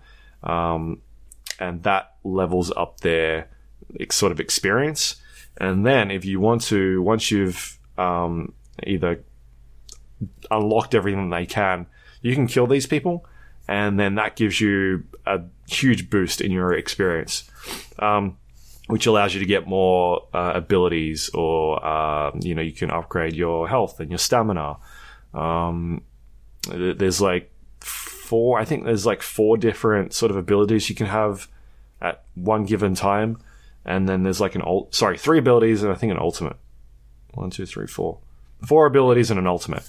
So yeah, there's like kind of a bit of variation you can do there, but the idea is that if you go through the game without killing people, it makes it harder for you, because you've you're not getting as much experience. But at the same time, if you do kill people, and you do it in the wrong order, it can kind of block off certain missions as well, because sometimes people are tied to each other. Right. And as an example, because last time I spoke about this game, I hadn't really touched on that mechanic much at all. Yeah. So it's super heavily focused as an RPG. So I ended up in one district where this lady was... I didn't kill a lot of people, maybe like 3 or 4 people. And it was only people that I thought were giant assholes, like giant douchebags. And this lady was she was like a saleswoman who was selling like fraud, like pretend medicine. And like, he kind of put it the way of it being like a placebo effect and saying you're not really selling the medicine, it's pretty much just lolly water. And she was saying like, oh, well, it's a placebo thing. People make, they think they're getting better and it helps them, maybe makes them better and that sort of thing. And I was just like, fuck you, lady. You're like taking people's money. And so I killed her. Basically killed her. And then it turns out she's looking after this blind man, who is off living in another area of this world, and he ends up dying because she doesn't end up coming back to look after him, and so he dies, and then that kind of quest line sort of crosses out, and I can't do that part anymore. I go back to his place, and he's now a vampire because people broke into his house and whatever. So it's that kind of thing that's going on in the game, and yeah, it's alright. Like, I think it's super heavily story focused. There's tons and tons of story. Like, you spend a lot of time talking to people and sort of getting an idea about who they are, what they do, and trying to solve their sort of problems or their little missions that they've got. And the rest of it is pretty ordinary combat. Right. It's, yeah, pretty ordinary. Once you get to a point in the game where you've leveled up, like, even though I was playing the game as someone who wasn't going around killing people, I felt pretty overpowered at a point. Yep. You're always sort of going around to different districts, and the game pretty much levels up alongside you, from what I understand. That's what it felt like. And everybody's always 5 or 6 levels above you. But even then, it doesn't feel too challenging. Like, I think I only died maybe less than half a dozen times throughout the entire game, and I played quite a lot of it. I played 25 hours all up. So yeah, it didn't feel too challenging, even though I was not this overpowered vampire. But at the same time, like, it's an interesting world, and they've got some cool stuff going for it. I don't know if I'd recommend it for everybody. It's kind of, it's in this weird spot where, like, remember the first Witcher, when that kind of came out? It was fine. Like, it was pretty average. And the second one came along and they kind of sort of built that up and that lore and fixed the game a bit. And then we got to the stage where, like, Witcher 3 was this amazing game. Like, I feel like this is kind of at that stage of sort of at The Witcher 1, where they've got this cool idea and they've got this cool world and they're sort of building upon that. And maybe in the second one, they'll come around and put things together a bit more. Maybe it'll have better combat and that sort of thing. So yeah, it's an interesting first game, I think. I just wish it had better combat, and that'd probably make it a bit more interesting. And, like, the story stuff is fine. It's nothing spectacular. Like, it's not on the same level as the Witcher stuff at all. So yeah, it's an okay game. I can understand why it was getting a lot of 7s and that sort of thing. Like, it feels like a 7 or 6 game to me. Yeah, okay. Yeah. So I don't think I'd recommend it to you at all, because it's got 2 things that you don't like a lot of story, and story that is not spectacular, and a combat system that's not great. Yeah. I was actually, I put it on my wish list after you talked about it last time, and I'll probably drop it off. Yeah. Like, once you start getting in the swing of things with the combat, it's interesting, like, putting all these like combos together, because you're basically stunning people. You're collecting blood from them in order to like once they get stunned, then you collect blood, and then that allows you to use abilities. And certain abilities cost different amounts of blood. And just like sort of figuring out how you do that. And you can't stun, like once you stun somebody, then it takes you longer for the next time for them to be stunned. It kind of builds up over time, so you can't just kind of keep doing the same thing over and over again. So maybe you've got to switch to a different enemy that's around you, and then like if you're out of blood to use your abilities, and all right, go for this guy instead. And then it's just a sort of thing where you've got to plan your attack a bit better once you get further into the game. But at that stage, you've pretty much solved the problem of how combat works, and it's not that difficult. So yeah, I don't know. It's fine. It's a fine game. I feel like all the 3 games I'm going to be talking about today are all fine. Yeah. The other one I've been playing is Jurassic World Evolution. I went and saw Jurassic World Fallen Kingdom. Yeah. So you gave them money. So you're the problem. I'm the problem. Yeah, you didn't like that first one, eh? Fuck no. Because I'm a fucking rational human being. Yeah. I thought it was a bit dumb. Yeah. This second one is also a bit dumb. But they, I think they did, like, the director's done a way better job than the other guy. Like, it feels like it's shot better. There's better action scenes. The acting in terms of the character stuff is a lot better. But just, like, the way, like, the way the film shot visually is, like, so much better than that other film. Because I think he was an indie director at that stage, and he'd only done, like, a couple of films, right? Yeah. So this one feels like a director that's got like a bit more of a visual style to it. Anyway, there's some stupid shit that happens in that movie. And also, I don't know if it's a spoiler, but I saw Jeff Goldblum doing a lot of promo for this fucking film. Yeah. He's in Jurassic World Evolution more than he is in the fucking this movie. He doesn't even act with anybody. Like, he must be in it for 40 seconds, I think. Jeez. Stupid. It was just like this Jeff Goldblum, we needed, like, did they need to throw money at him for people to be like, oh yeah, they need to go see this film? Like, that first one made a fuckload of money, right? I believe it did. It's just a weird decision. I feel like if you're going to have him in it, he needs to be like a centerpiece of that film. Well, I feel like if I were Jeff Goldblum, because Jeff Goldblum's been pretty good at picking like films, I think, generally. Independence Day 2? But he was barely in that one too, right? So. No, he was... I didn't watch it. He was definitely in that film. Oh, well. Yeah. Fair enough. Okay, well, then never mind. I definitely feel like he's doing shit for the paycheck, right? Like, he's on his advertising menu log and shit, so... Yeah. Dude's cashing in.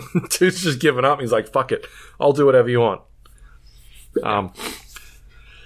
So yeah, Jurassic World Evolution is there's a game made by the Planet Coaster crew. It's basically you're building a dinosaur park or on the islands of the Jurassic World universe. So what could go wrong? Yeah, there's a bunch of islands that you sort of take control of. And you start off with like one island, and there's missions in there. There's sort of like 3 divisions. There's like a science division, security, and entertainment. And each one of them sort of want their own sort of tasks to be completed. And as you complete them, then you get more rewards, and sort of allows you to progress through the game. Once you get to a certain point on that first island, then it's like, all right, now you can go to the second island. And then they've got more missions, and it's like a different scenario. It sort of starts off with teaching you the basics of the game. There's like a little outpost that's already set up, and then it wants you to do like, all right, now set up, a new cage here and put a bunch of these types of dinosaurs in there. You need to go research this stuff. And you basically send people out on expeditions. They collect fossils, and it's like a map of the world, and they bring back fossils, and then you extract the DNA from them, and that allows you to create dinosaurs. Once you get to a point of like 50% extraction, that's sort of the mark where it's like, all right, you can start making these dinosaurs happen now. And then you can keep going out and extracting the same types of fossils, and it keeps adding to that sort of the DNA to it, the DNA strand, and it keeps going up in a percentage. And the idea is you want to get to it to 100%, because from there you can also research components for dinosaurs. So in the film, it's like we spliced them with frogs, and that caused the whole fucking problem to happen. This is that same sort of thing. So it's like, oh, you splice them with sharks now, and they've got a higher defense rating, or a crow. It's got a higher lifespan now. So you're doing a bunch of that shit, and as you start adding these extra DNA strands to them, it sort of brings down the chance of success for these dinosaurs to hatch. And so now you've got a 70% chance of hatching this dinosaur, but as you keep adding these extra features to it, maybe you want it to be a fucking beast and it's going to have higher defense rating and higher attack. So you splice these other animals with it, and it brings down that chance of success. So you want the high success. So you keep sending these expeditions out and whatnot. That's kind of the main focus of the game. And and then so from there you hatch these dinosaurs. There's kind of different types in there. There's obviously your dinosaurs that eat all the plants and whatnots, and then the ones that are like meat eaters. And they're kind of, you've got to kind of keep them separate, obviously, otherwise they fuck each other up. The plant dudes are pretty fine together. You can kind of just chuck them all in a pen and off they go. There are 15, maybe 10, between 10 and 15 different types of stats that each dinosaur has. There's things like grassland, forest, water, food, social, resilience, population, and each dinosaur has kind of like a sweet spot where if you're going under that spot into the red area, then they start getting uncomfortable and they can start trying to break out of their cages or hurt other dinosaurs and sort of run wild. So you've got to balance a lot of these things. So if you get to a point where there's too many dinosaurs in one location, they can start freaking out. Or if there's not enough grassland in there or forest area, then they can start freaking out. But the idea is that some of them, that sweet spot is different on all these dinosaurs. So you've really got to balance them in terms of what dinosaurs you put in this enclosure and then what you've got in that enclosure as well. Because if they're not balanced properly, then things start getting upset. And you can have dinosaurs get sick and they'll die. And sometimes that will unbalance things, because if there's not enough of the same population of those dinosaurs in there and you're not keeping an eye on who's dying and whatnot, then they can also get upset about that. So it's about micromanaging all these different stats that's kind of on there. And then if you don't, that's when they break out and they cause havoc and whatnot. Right. And so you kind of start off with this basic sort of island thing, and it's giving you missions and tasks and whatnot. There are restaurants that you can build and gift shops. I talked about sort of the research stuff. There's power management in there, and sort of making sure that you've got each building has power. There are different types of enclosures that you can create. Each enclosure has different types of fences. There's really basic sort of shithouse fence that you'll see in a farm. There are electrical fences. There's heavy duty fences. There are ranges that you can send out and complete tasks. So feeders need to be refilled, or you need to go heal sick dinosaurs. So you send these guys out on tasks to sort of do things. They can also take photos as well. You can actually drive around with these guys. You don't actually have to control them manually. You can sort of just set them on a task and they'll go and do it themselves. Or you can just take control manually, drive around the park and take photos if you want to. Or even tranquilize dinosaurs or heal them. You can do that stuff if you want to, but generally they're pretty cool to be left alone. Right. So yeah, you kind of just doing all these tasks and whatnot, and then you start unlocking more and more islands. So I'm up to the second island at the moment, even though I've unlocked more than that, because The second island is basically like where a bunch of storms happen.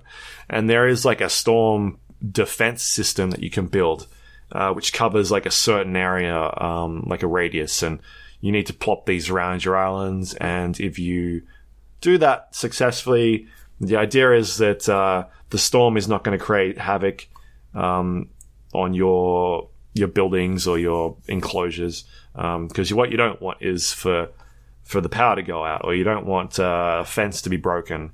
But I'll talk about that a bit later on. But yeah, that's kind of like the gimmick of the second island, is that there's these wild storms that happen and you got to manage them.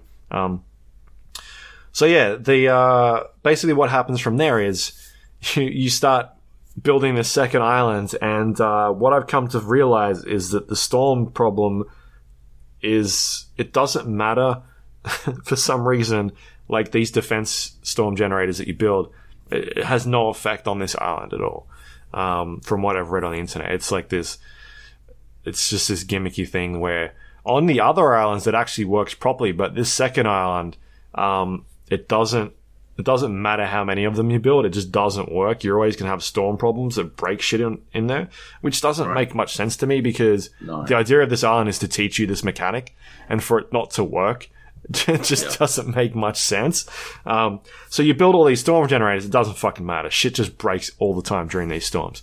And so I had like, I set up 2 pens. I set up like a herbivore pen, bunch of fucking like 15, 20 dinosaurs in there. Next to them I had some carnivores.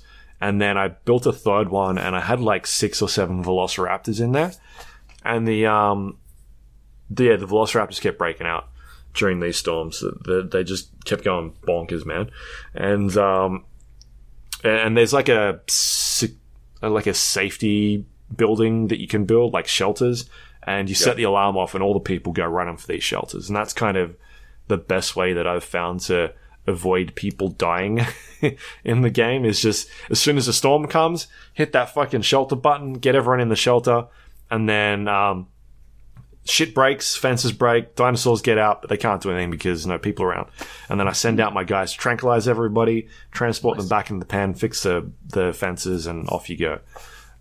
So I think that second island, I was having a lot of fun with it until I started building these velociraptors, and then they just kept getting out, and I couldn't figure out what was going on. And then I read up that like, it doesn't matter about the storm defense system because it doesn't actually work on that second island. It only works on the other islands. So yeah, kind of stupid. There's like a lot. I was having fun with it, but I've gotten to the point now where I feel like I've got the game. Like, I understand how it works. There's not a lot of buildings in the game. There's really a small amount. The only real variety is in the dinosaurs and sort of managing like what's in a location and sort of what you can put together and what you can't. So there is a huge variety there, but otherwise there's not really much else that's happening around that part of the game. The other thing that's really frustrating is you're on this island, and the sort of topography of it, or the sort of the layout, is there's lots of hills, and it's uneven. There's forests everywhere, and the building mechanic of getting like a building to lay flat on some of this stuff, or even just getting it to work properly, is a bit super iffy. I've had a lot of problems with trying to just, like, I'm going to build a power plant here, but it won't let me because it keeps telling me the terrain is uneven, or the terrain is not buildable on, and like I'll flatten it out and try and make it smooth, and it's still like giving me shit about it. So that's been really frustrating. I've had situations where I've built enclosures and then wanting to upgrade the fences later because I've researched a new fence, and it being like, no, you can't do that. The terrain is obstructed, even though I've already built something on that terrain. So I'm like, cool, now I can't upgrade these fences anymore. Just like little finicky things like that kind of starts to frustrate you a lot. So yeah, I haven't gotten to the third island yet. I'm still like, it's telling me I can go to, I think I'm like 2 more islands after that. But I haven't completed all the missions on that second island to sort of make me want to go to the next one. The other thing that's really super strange is that all the things you research and unlock in the game carries over to the next island, but none of your money carries over. So you're starting from scratch again, which is, again, very strange to me because as you go from one island to the other, you build like a second, like a fossil center, and that allows you to go out and send out people on expeditions. So the more of those that you create, the more places that unlock on the world map. So there are things that are tied to other islands like that. So there is progression. Yeah, there's progression apart from the money. Like all the money resets. Like it doesn't reset, but each island has its own like budget or its own money cap. So my first island, I've got like stupid amounts of money, like $60 million. And I go to the second island and I start off with like $2 million. And this island is fucked. It's like there's fences broken, you got to repair buildings. So I spend like half of it on repairing stuff. And by the time I get it up to a point where I feel like I can start letting people into the island, I've got like no money left. And now I'm at a point where I've got like $40 million and I'm cool, but I'll go back to island number 1 and like the money I've got is completely different. Like they don't match each other, but the research that I've done and all the other things are all still connected. So yeah, that is, I guess they're trying to make it challenging each time you go to the next island, but it should get to a point where the money sort of carries over at least, and you can go backwards and forwards between the two, and do your own thing, because yeah, it's just this weird decision. So yeah, I don't know, like, I feel like it's still got a bit more polish to go on that game, and I'm hoping they can work on it a bit more, and sort of start releasing some more variety in terms of the buildings and whatnot, but because the rest of it seems interesting and like a unique sort of game to work with, but yeah, there just doesn't seem to be too much there in terms of variety of like, this is the way I want to set up my park and whatnot. Yeah, and with all the finicky stuff with where you can build things and where you can't, it's a little frustrating. So sounds more than a little frustrating. I mean, yeah, I'd heard like uneven things about this. And it's the same sort of shit that I heard about Planet Coaster, which is why I never wound up getting that. So I think, feel like, I was going to say, I think Planet Coaster does a piss poor job of teaching you the game. Right. I think this does a much better job of that. Yeah. Okay. But Planet Coaster is that game seems really refined and like you can do so much stuff with that game, whereas this is not that at all. Right. Well, just like they just set too high a price, like an entry price for me to buy into something that I'm not sure like on. Like I don't trust the Frontier. I don't trust Frontier to create something that I will find interesting and compelling enough to look for like $60 fucking price tag, which is what this shit is, right? Like, it's not cheap. Yeah, 50. I think it's 55 USD. 55 US. Yeah, that's fucking crazy. And I love fucking Jurassic Park. I love dinosaurs and shit. This is too much, though. This is too high a price for me. To maybe find out that it's not doing what I really want from a game. Everything you said, I'm again removing it from my wish list. Yeah. So yeah, it seems to be lacking the variety stuff. Because you are like just building enclosures. From what I can understand on these two islands, maybe it gets deeper, but the thing is that you can see the stuff that you can build. That's the thing. Like it shows you in the list, unless there's something I'm missing, but like, oh, this is unlocked. You need to build this later on. So yeah, I think it needed either a bit more time to work out some of these bugs, but also just add a little bit more variety in there as well. Jeff Goldblum is in there. I mean, they've got some pretend like voice actors that are trying to put on the same sort of accent as like Bryce Dallas Howard and what's his name? Pratt. Chris Pratt, yeah. But then they've got like Jeff Goldblum there. And he has a lot of dialogue, so way more than the film. Tons more. Heck. So yeah, I don't know. If it goes on sale at some stage next year, when they've fixed it up a bit, it might be worth checking out. There is a sandbox mode in there, which is on the main island, I believe.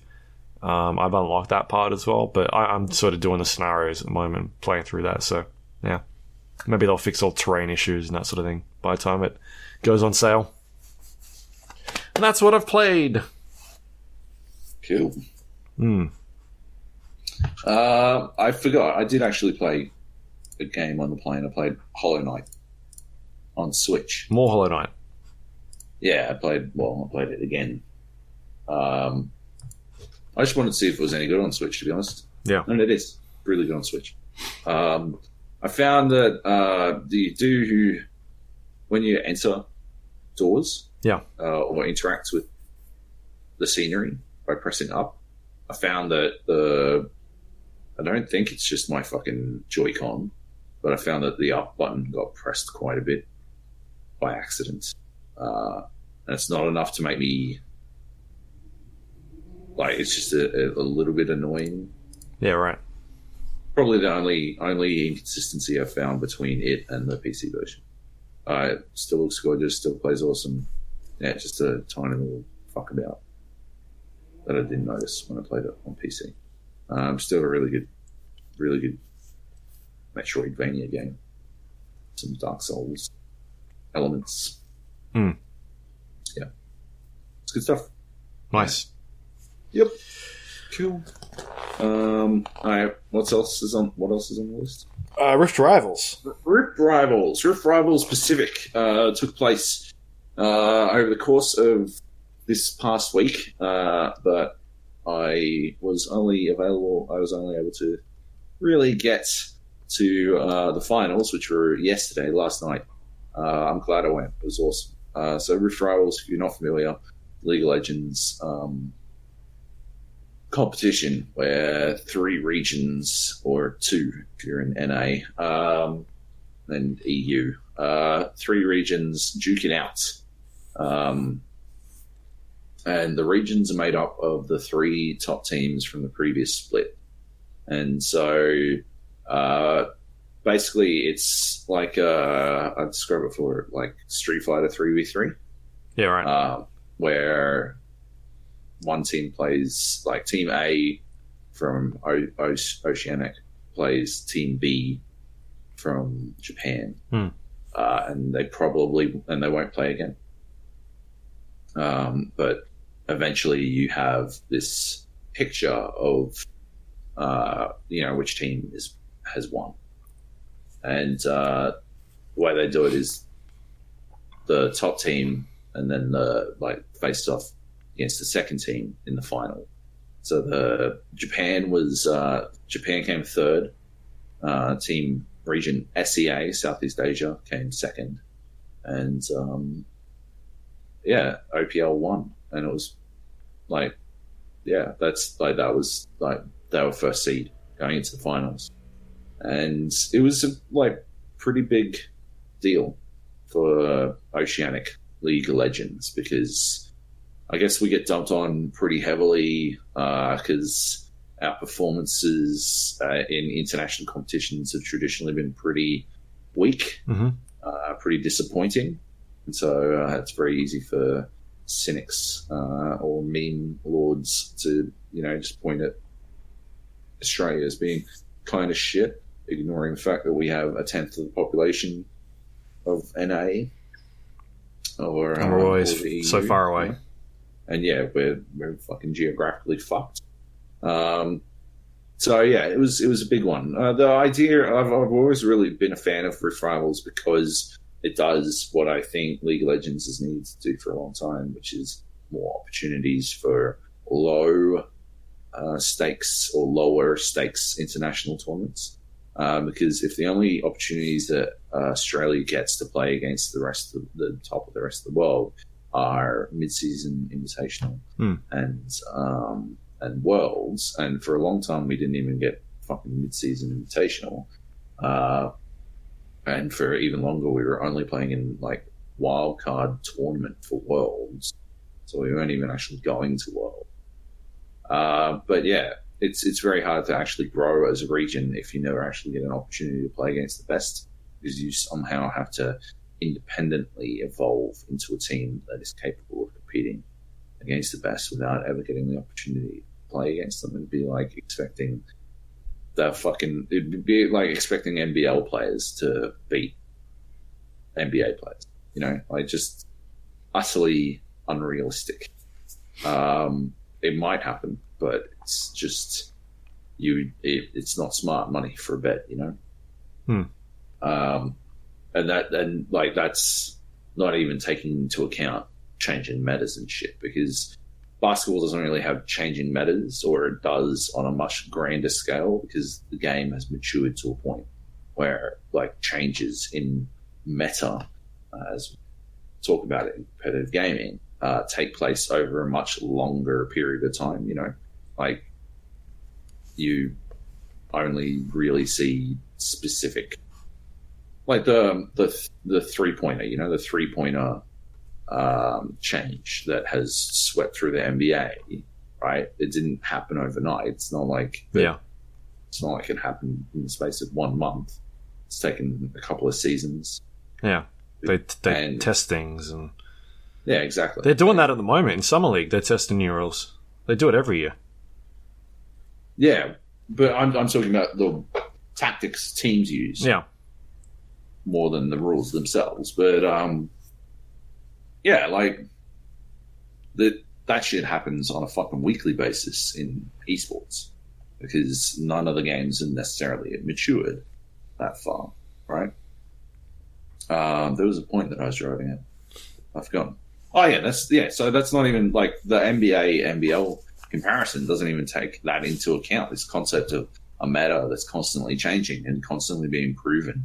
While a lower tier region like Australia has to find out about these meta changes by watching.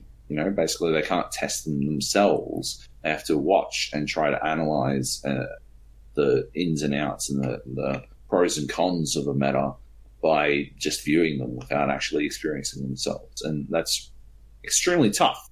Meanwhile, but like with more opportunities for international competition, they can actually test themselves against the different metas. And like Japan has a wildly different meta to Southeast Asia, and Southeast Asia has a wildly different meta to Oceania.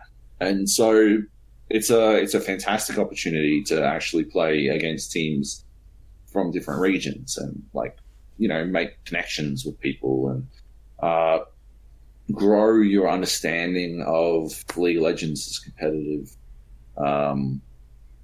environment. Mm-hmm. I think that Rift Rivals 2018 was hurt a little bit because Vietnam was in the Southeast Asia region last year, and they are no longer in that region. They got their own region, and they're pretty strong. And I think it would have been really good to have OPL teams face off against them again. That didn't happen, obviously, because they've got their own stuff now. It's a bit of a bummer, but at the same time, what we saw last night in the final, so it was SEA versus OPL, was really fucking good, and it was tense as fuck. It was a best of 5. It was a blind draw, so basically there were two teams that was kicking things off: Direwolves versus Mineski. And after that, teams would go back and talk and decide who would play the next game. And each team had to play once. So each region had 3 teams, and each of those teams had to play at least once, and no team could play more than twice. And so the idea being, Direwolves Dials would play, and then like either Legacy or the Chiefs would have to play next. And you had no idea who was going to play next, and you had no idea how each region was going to put together the best relay that they could that would like upset the others. So Dials were the first seeded OPL team, and Mineski were the third seeded SEA team. But Mineski went undefeated throughout the playoffs or the play-ins during the Rift Rivals, and so did Direwolves. Direwolves lost their top laner, and they're still trying to like work through getting to a point where they're comfortable with their team. They got smashed by Mineski, and I watched that first game, and I actually thought it was done. Like, I'm like, oh fuck, I can't believe we're gonna lose like this, because Mineski just played this bullying style that the Direwolves just didn't have any fucking answers for, and they like the Direwolves have always been pretty much bullies themselves, and so it was weird seeing their play style getting used against them and them not having any fucking for it. So I thought this shit was done. But game 2, SCA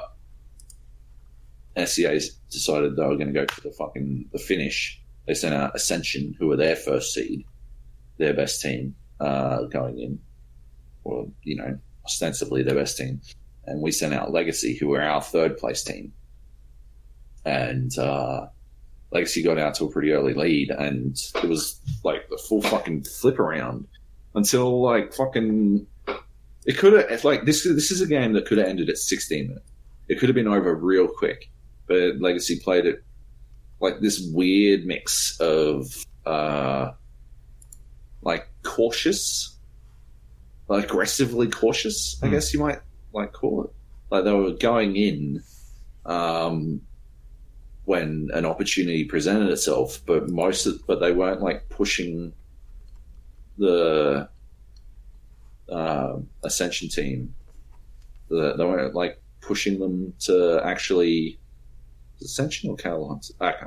Where the fuck it was Ascension. They weren't pushing to finish the game, and the further the game went, Ascension just sort of like ramped up and were given more chances to get back into it. And so early, like I think there were 5 aces in this fucking game. 5 instances where the entire fucking team on one side was white. And the first 2 were Legacies, and then the next 2 were fucking Ascensions, and they should not have happened at all, because the game should have been over like 10 minutes ago at that point. And it genuinely looked like the throw was happening live in front of our eyes, and I could not believe it. And the best part was like right near the end, and 4 Legacy players died. They went in on just like this bare sliver of a opportunity to like have a team fight. They just went at it, and they got slammed. And Ascension were just marching towards the base. If they'd killed one more player, Claire, they would have won. They literally would have won the game. And at that point, I think they should have lost it 20 minutes prior. Like, insane. And then Claire, like, straight up murdered. Like, 1v4 type shit. Like, insane shit. And he was pulling out skill shots. It was, like, it was shit I see in Dota. Right? The sort of, like, baller-ass garbage bullshit that you see players pull out in Dota. But I don't watch International League of Legends all that much, so I don't really see it happen. This was fucking top tier shit, and it was awesome. It was legitimately awesome.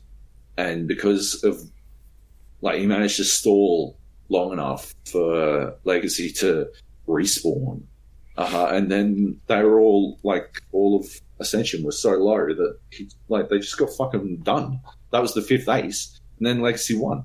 They just marched on the base and finished it. It was insane. It was utterly insane because it should never have gotten to there. And then, by all rights, Legacy should have lost. And Claire pulled out some utter horseshit and managed to give Legacy the win. It was legit fucking some LeBron James shit. Just fucking fuck it. I'll do it myself. I'm gonna put up fucking triple doubles for the entire fucking finals and shit. Lunacy. It was crazy. And then game 3 was the Chiefs versus Kale Hunters. And this was a smashing. It was an utter smashing. Chiefs were in control the entire time. And KLH just never really looked like they had a shot. And then so went to game 4, and this was game 4 was the first time that the teams had to decide an actual strategy, because whichever team they sent out, they would not be able to send out again. So SEA needed the win, but if they sent out Mineski, they would not be able to use Mineski in game 5. The Chiefs. OPL needed one more win to win the entire thing. This is the first of 3, best of 5, and so they had a choice. They could either send out Direwolves and keep the Chiefs and Legacy in reserve, give Direwolves an opportunity to redeem themselves, or they could send out Legacy or the Chiefs and secure the win right there and then. But if they lost, then they'd be down potentially their strongest team. It was interesting. It was probably the most interesting the meta gaming of Rivals actually got to be. They sent out the Chiefs. The Chiefs went out in game 4. Mineski went out in game 4. Basically, Southeast Asia didn't have a choice. They had to send out Mineski because they were the only team that had won. And they were undefeated. So if anyone was going to fucking keep SEA in it, it would be them. And right from the get-go, Mineski got first blood really early, and it seemed like they were just going to do what they did to the Direwolves. But unlike the Direwolves, the Chiefs never let them actually get any momentum, and they immediately smashed back at them. And it was a really good game to watch, because both teams, it was like a brawl. It was just one of those, a slap fight.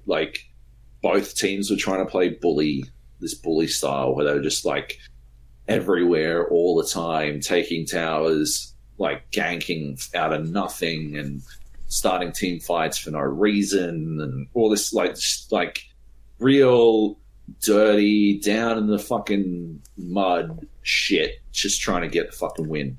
And it felt like it could have gone either way until about, I think, the 25-minute mark, and then it switched up and it was over. The Chiefs won a massive team fight and got out to a huge lead and were tearing away with it. And I feel like one of the things about League of Legends is that you can't really write a team off, because after a certain point, after about 20 minutes, I feel like an ace is enough to allow you to do significant base damage. And so if you've got towers down on the map, if there are no towers left, if it's just the base left on either side, right, then a team wipe could be the game, especially if you've got the Baron buff, which I feel like that's the way the league plays out, is that you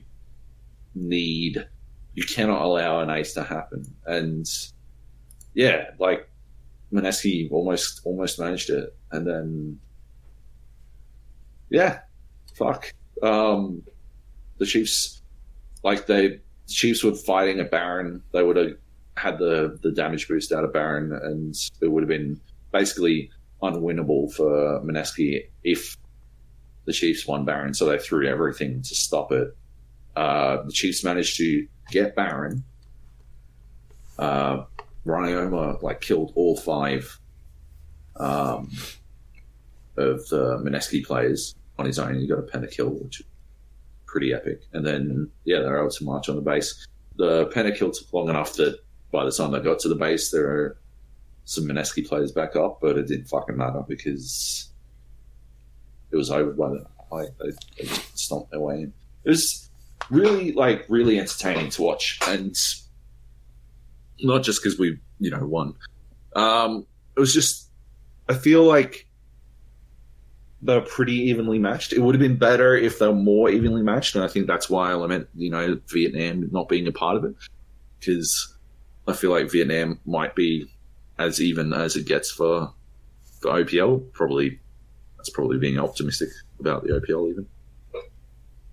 But it's just, I don't know, it's just really good. And I love the idea of more international experience for Oceanic players. Yeah. Yeah. Yeah, it sounds very similar to I know the Beyond the Summit guys in Dota do weird games with Dota where they have things like you can only choose one hero once and that is it through the entire tournament. Just weird shit like that. It sounds very similar of picking strange rules and seeing how it plays out. I missed most of that because my headphones are turned off. Oh, okay. What were you saying? I was strange rules in Dota. Yeah, Beyond the Summit is they do tournaments in Dota, some of the big ones, and they do weird tournaments where they have strange rules, like that, where teams will only be allowed to pick one hero throughout the entire tournament, and once that hero is picked, you can't use it again. Right. Yeah. Just stuff like that. It seems like they're doing something very similar, but yeah, that's cool. Putting a different mode in there and allowing other people to experience the game in a different way is always fun. Yeah, totally. And yeah, it was a good crowd. People were well into it, and the State Theatre was pretty well decked out. I thought it was a decent area. I had the fucking worst seats. I had to move when I saw there were free seats somewhere else. But yeah, the seats Riot gave me were fucking terrible. Yeah. Other than that, nice, cool. So that's all the games. That is all the games. That's all right. A lot. It's a slow period of the year. We're used to it. 2 hours. Yeah. Got some news though. Some exciting news. Lots on here that we can talk about for a while. If you're going to talk about Fortnite, I'm going to the bathroom. I was going to talk about We Happy Few. We Happy Few was reclassified in Australia.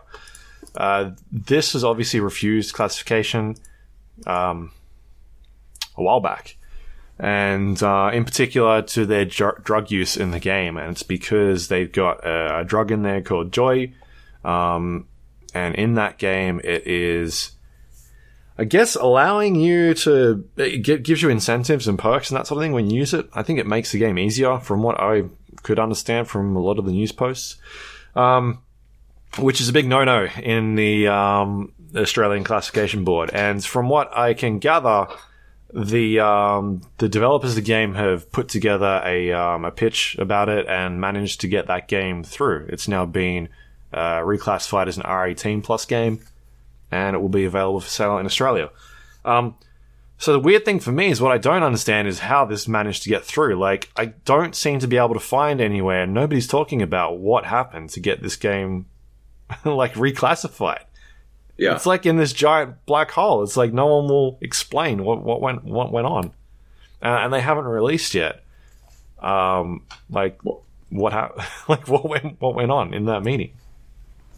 Oh, haven't they? No, they haven't released anything other than Kotaku and Press Start and Stevivor and all those Australian sites put up what the Australian Classification Board said, and there was stuff in there about how it doesn't fit the classification, it doesn't work and all this stuff, but we've managed to get it to work now. And I don't know, like, I just don't understand. Like, nobody will tell anyone what is going on with this game anymore. So right. I don't know. It's weird. It's super strange. So I can't explain why it's now being put through. Well, it seemed to me, and this all happened while I was away, so I wasn't paying heaps of attention, but it seemed to me like the acting head of like the classification board was basically saying that it's in, like, the rules were broken, and so it didn't work or whatever the fuck. Yeah. Right? Is that correct? I don't understand that. That's the thing, is that all these articles went up and nobody could explain why it was reclassified, other than that it was. Right. So I'll look at Kotaku analysis. The board announced through their website this afternoon that a 3-member panel unanimously determined We Happy Few would receive an R18 rating, reversing the RC ruling that would have seen the game banned from Australia. And then down the bottom it now says, the fantasy violence and interactive drug use moniker will be applied to the game's classification rating instead. In a further release, the board's acting director, Margaret Anderson, noted that drug use related to incentives and rewards was banned amongst all classification levels. And they go on to basically state that you can't use fucking drugs in games and have them be a reward. The stuff that we've spoken to about before. And then the article continues saying that that's the end of the article. That, like, nothing happens. It says here, although no further detail was provided on Gearbox's reply or what were the questions asked. It's just, yeah, that's all we've got. So it's been reclassified, and we don't know why. And they're still saying that drug use is bad. Yeah. I don't understand it, eh? Yeah. No idea. It's weird. But anyway, I guess it's coming out now. For me, I don't really give that much crap, other than the fact I like to know why, because then that applies to other games, in particular Cyberpunk, because that's the big one. And if they're deciding to change their stance on the interactive drug use and incentives, then yes, that's a huge deal for that. But yeah, it's without an explanation as to why it was reversed, it's hard to determine what's going on here. Yeah, I don't know. It's a strange one. Yep.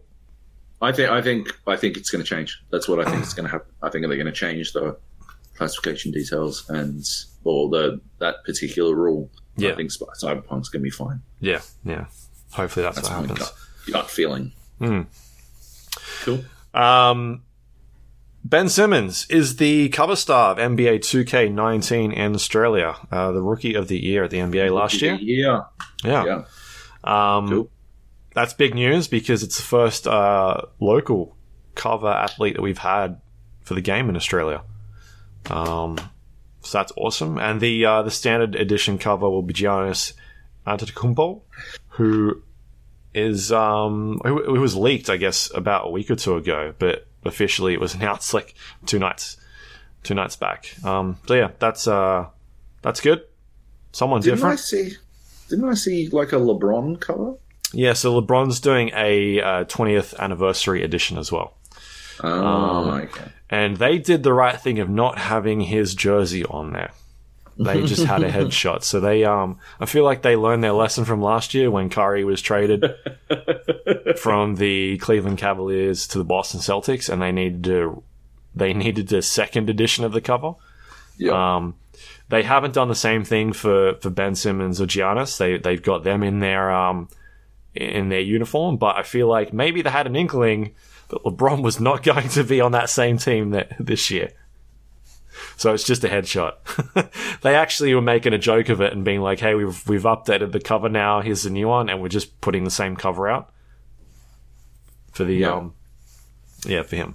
So that game's coming out a little bit earlier this year. It'll be I think it's September 11th over here, where last year it was around the 15th, so a couple of days earlier.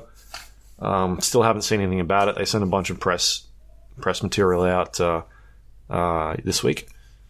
Bunch of people got like Ben Simmons basketballs and t-shirts and whatnot. So yeah, that was a cool little surprise. That's awesome that he's on there. That's good. I got back from Japan. Yeah. Just like the day they announced this, and I had an email from 2K Australia. They're like, What's your address? We want to send you something. And I obviously had not sent it while I was away. I get back home, I send the email. I'm like, oh, my address is this. By the way, I'm a Lakers fan now. And, the PR guy at 2K is like, oh, are you sure you don't want to be a 76ers fan? Like, I was hoping. I had been hoping I'd be a 76ers fan, but sadly I'm not. And like, oh, I don't know, man. You should probably be one. Like, gotta go Lakers. Gotta go LA. It's where my heart has always been. I've always loved the Lakers, which is always LA. And yeah, I've got a Dwight Howard t-shirt you can borrow. It's a jersey. It's a jersey. And then he sent the press release like 15 minutes after that email. Yeah. So yeah, weird timing, but I didn't get anything. Yeah, man, it'd be cool if they did something else with him. He's here at the moment. Is he? Well, he's in Australia. Is he fighting? he's come in to give him some tips. Mate, look, all I could say is they're all lucky Delhi was on the bench during that. Otherwise, it would have been a bloodbath. No fucking, they would have no knees.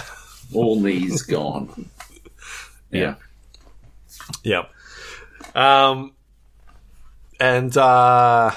Yeah, so that's exciting. The next story I don't have up at the moment, which is fun, so I'll talk about the Fortnite stuff. I don't know if you kept up with any of this. So I obviously follow a lot of streamers on my Twitter, and they were talking about how there was going to be this big event in Fortnite, and to be on the game at this certain time and something cool will happen. It turned out it was going to be for a rocket launch, and they had this countdown in the game where this rocket was going to take off, and nobody kind of knew what was going on. Right. I was on at the internet at that stage, so I was watching a stream of people gathering at this location at this specific time, and basically this fucking rocket takes off in the game. It's have you watched the video yet? No, it's insane. This rocket goes off in the sky, and it fucking basically breaks off, and it starts like darting around the map.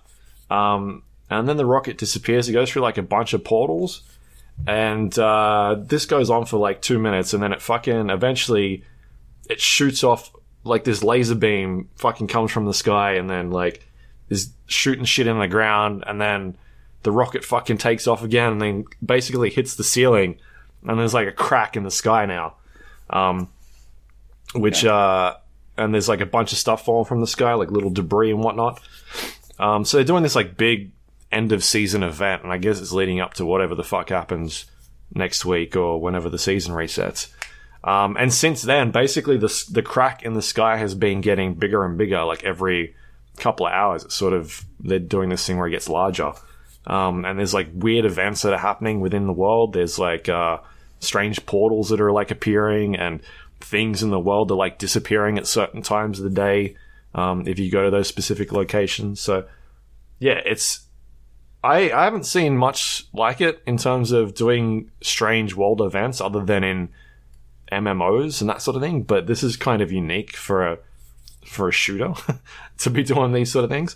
Yeah, it was just cool to watch like how they are approaching their events and the way they're sort of doing that like in-game stuff compared to Battlegrounds. Like streamers to get really hype about certain shit. Yeah, as opposed to like Battlegrounds where it just feels like such a huge contrast between like an indie developer who has fallen into success as opposed to this big, well-known studio who's had a lot of time to work on games and understands how to make them and whatnot.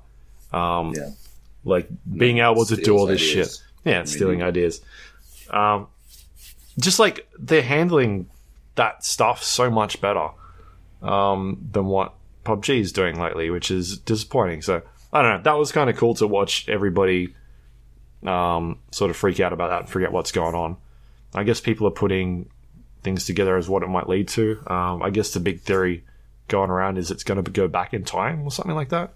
I'm not too sure. So anyway, that was fun to watch. Because yeah, the PUBG stuff at the moment is not going so great. They released the new map recently. Another update went out yesterday. Yeah, and that game, like, I don't know what we're supposed to do anymore with that game. It's just it's so broken. Just play Unfortunate Spaceman, like I keep asking you to. Yeah. Yep. No. Just do it. It's the thing. Why is this so hard to convince people of? It looks terrible. Oh my god, it doesn't look that bad. It looks horrible. It's hilarious.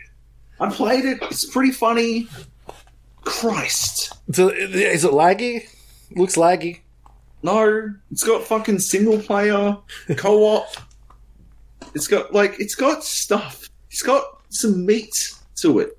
So for the love of Christ, just fucking get in. Or at least if you're going to fucking trot out Deceit as an alternative, at least play Deceit with me. I'll play Deceit, but we need everyone else to play it. You need like 6 people, don't you? Yes. At least. But you constantly shit on it, so nobody wants to fucking play. I'll play it. I'm not playing that other game. Unless you want to give me $20. $30. I think it's more than that. Yeah, fuck, mate. It was 11 when I bought it. So if you bought it when I said you should buy it, the Spaceman game. Yeah, it was in the fucking sale. It's 15 now. You fuck. That's too much. That's like $30 Australian. You're fucked. Cunt. That's insane. Fuck's sake. Yeah. So I guess we talk about PUBG. They put an update out yesterday, which now has a estimated wait time for matches, and I guess that gives us a better idea of what is going on with the matchmaking. Yeah, how broken it is. Yeah, and it's definitely there's something weird going on there. Like we've had instances where the estimated wait time is 50 minutes. I was trying to play. So you weren't actually here. We were trying to play. Last Friday night with a bunch of the guys, and we couldn't get into games at like 9 o'clock on a Friday night. I think we got one game in about an hour and a half. We ended up stopping and playing Siege instead, which took a total of about 15 seconds to find a match. Yeah. So yeah, I guess we're getting games in at the moment between sort of 5 o'clock and 8 o'clock. We're only playing release squads at the moment. I can't get any solo games to pop really in other than the new map. Seems to work fine between those times on the new map. I think I've played Erangel once in the last 2 weeks, maybe Miramar twice. Yeah, and they just keep trotting out the same thing, that it's a population issue. There's not enough people. Yep. The last update is I saw them post, I think, a couple hours back, and they said if you play after 3 p.m. on OCE, you should be able to find the game. Ridiculous. Yeah. Well, so I played when I got back. I was playing with my mate Richard. We were playing duos, first person. And it would do the thing where it would just sit there and we'd sit for 5 minutes yapping about my trip to Japan. And then we'd unqueue and we'd requeue and instant pop. Yeah. With like 70 people in there, or 50 people or something like that. Like, there's actually people in there playing. Yeah. And I just, how the fuck is this, it's clearly fucked. It's clearly fucked. You need to record, now that it's got, the timer, you need to do, wait 10 minutes, and then, show the amount that you've waited, show the estimated wait time is 35 minutes, and then unqueue and then requeue and record it insta-popping. Yeah. So I don't know if you saw I posted 2 memes. One of me waiting for, I think it was, I gave it about 40 minutes. And The estimated wait time was 26 seconds, and I was waiting for 40 minutes for a game to pop. And I alt-tabbed and I was playing Fortnite at the same time and pressed play on that, and it started up a match in like 10 seconds. So some people in Discord found that very amusing. But the other one that I've looked at is they've basically split up the queues. So we've got two queues at the moment. We've got Battle Royale, which are the old maps, Erangel and Miramar. There is Mini Royale, which is the new map, the smaller one. And then there's a third playlist, which is all, which should include both, right? And before, when I fired them up, if you actually go into, say, Mini Royale, the estimated wait time when I checked it was 26 seconds. If you go to Battle Royale, the estimated wait time was 8 minutes. But if you select all maps, the estimated wait time is still 8 minutes. Right. Which doesn't make any sense, because it should be like 26 seconds, or like it's got something's going on there. Like, it's not queuing up all maps. Like, these seem to be 3 separate different queues.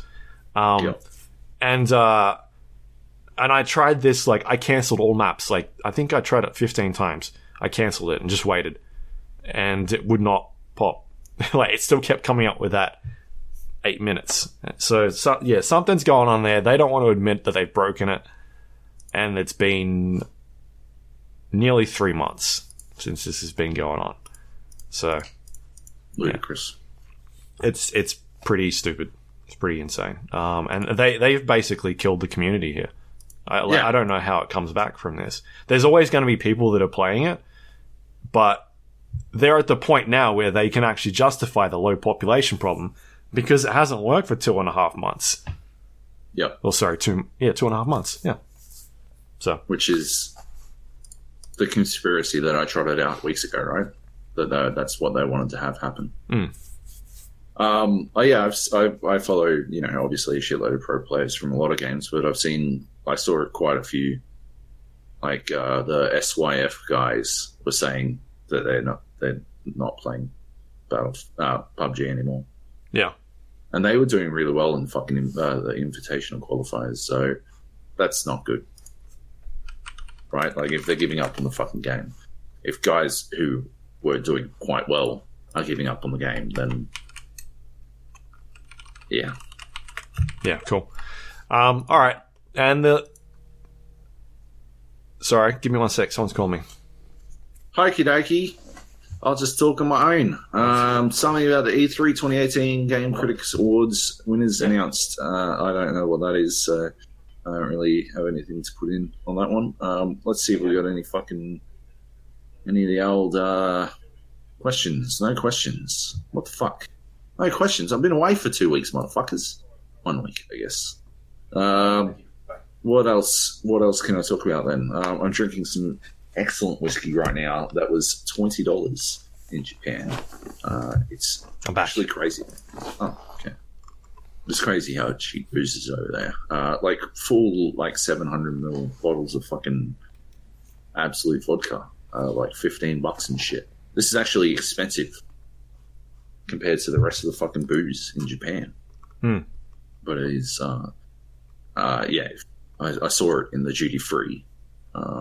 This same type. This is the Cheetah, which is my go-to cheapo Japanese whiskey. It was $85 at duty free, $20 for the same bottle in Japan. So, yeah, bananas. Right. I ate fugu when I was in Japan. What is that? Blowfish. Oh, right. I've seen that episode. You have. It does not end well for the Simpsons guys. It does. It doesn't die. We were at a sushi place, like this place where you sit on the floor and you got to take your shoes off, and they got a bunch of kimonos that you can put on and stuff like that. Mm-hmm. And we had this massive tower of sashimi, and we had a couple of nigiri. Is that the roll with the fish on top? I think. Yeah. Yeah. And then I was like looking through the menu. I was actually looking for more sake because we drank a shitload of sake. But I came across a page and it was like the blowfish. I'm like, oh my god, fugu! And the host at this place like rushes over and he's like, oh, do you want to eat the poison fish? And this is literally out of The Simpsons. he was full blown hamming it up so fucking hard. It was brilliant. And I'm like, yeah, man, I'm about it. He's like, oh, be careful. And then he winked at me. I'm like, what the fuck? Don't wink at me. And anyway, he's like, do your lady friends want to eat the poison fish? And they're like, no. And I'm like, yes, give me a second. And so I convinced them. Actually, I said, I only had to convince Nadia, who's my wife's friend, because my wife was like, well, yeah, I'll eat it, because if Joe's going to die, then I may as well die as well, which was, like, very touching in a mad, depressing way. But, yeah, so anyway, we just had to convince Nadia. And he came back, and I'm like, yeah, man, we're in. Get us the fugu me. And he's like, oh, be careful. Then he winked again, which was, again, weird. Anyway, we ate it. It's like chewier than I expected. And pretty fishy. It was pretty tasty. I probably wouldn't go it again. I didn't think it was that, like, interesting. I didn't think it was that good, to be honest. But I'm glad I tried it. I looked into it. You don't get 24 hours if you eat the poison fish instead of the tasty fish. You get about 24 minutes, apparently. Like, it doesn't fuck about. You're done. You're donezo. So, yeah, we would have known. I looked it up like 2 hours later because the ladies were still pretty, like, freaking out. Yeah. They were like, they enjoyed the rest of their meal, and then I don't know what we were doing, but I think, yeah, we're just sitting on the subway waiting to go back to Ginza. And they started one of them started thinking about it and brought it up, and they were talking about it again. And I had the internet, so I'm like, I looked it up. I'm like, no, actually, we'd be dead already, so we're okay. Don't worry about it. It's all good, but 2 thumbs up. 2 thumbs up. It was good. It was good. Nice. Yeah. I didn't eat anything particularly weird. This lady tried to get me to eat live octopus. Okay, that sounds dangerous. Well, yeah, I'd read and not fun. A story about this squid that was full of parasites, and it basically ejaculated the parasites into this woman's mouth, and they burrowed into her mouth. I can't talk about it anymore. Oh god. So it sounds like you need another whiskey. Anyway, yeah. Could not make it happen. Could not eat a live octopus. Although he does eat one in fucking Old Boy, and I was tempted, but I just could not get the image out of my head. Fascinating. So exciting. Yeah. All right. We didn't have any questions, so I'm just trying to fill out. Yeah. Last piece of news here was the Game Critic Awards winners for E3 2018. So we were a part of this. We got to basically pick a bunch of games in a ballot, and then we were sent the top 3, I think. And then you had to pick one of those and then send them back to old mate Jeff. So we got a list here. I'll start at the bottom because that sounds better. Special commendation for innovation was Cyberpunk 2077. So these ones are actually ones that we didn't play. We weren't allowed to play. Special commendations sound was Last of Us Part 2. Special commendations for graphics was Cyberpunk 2077, Last of Us Part 2, and Ghost of Tsushima. So those were all stuff we couldn't touch. These ones are things we could play, which were 5 minutes or more, I think the time was. So we had here Best Ongoing Game, Fortnite. Best Independent Game, What? Ori What? Ori? No, Fortnite. Best ongoing game. Fortnite. I think the nominations were Fortnite, PUBG, and Siege. The three. Right. Best independent game, Ori and the Will of the Wisps. Best online multiplayer, Battlefield 5. Don't know if I agree with that because technically EA is not part of E3. Best family and social games, Overcooked 2. Best strategy game was Total War 3 Kingdoms. Best sports game, FIFA 19, disqualified. Best racing game, Forza Horizon 4. I agree with that one. Best fighting game, Super Smash Bros. Ultimate. I guess, sure. Best RPG, Kingdom Hearts 3. A lot of people definitely yelling for that game, so okay, sure thing. Yeah. Best action-adventure game, Marvel's Spider-Man. Best action game was Anthem, also disqualified. Best hardware peripheral, Xbox Adaptive Controller. Yep, agree with that.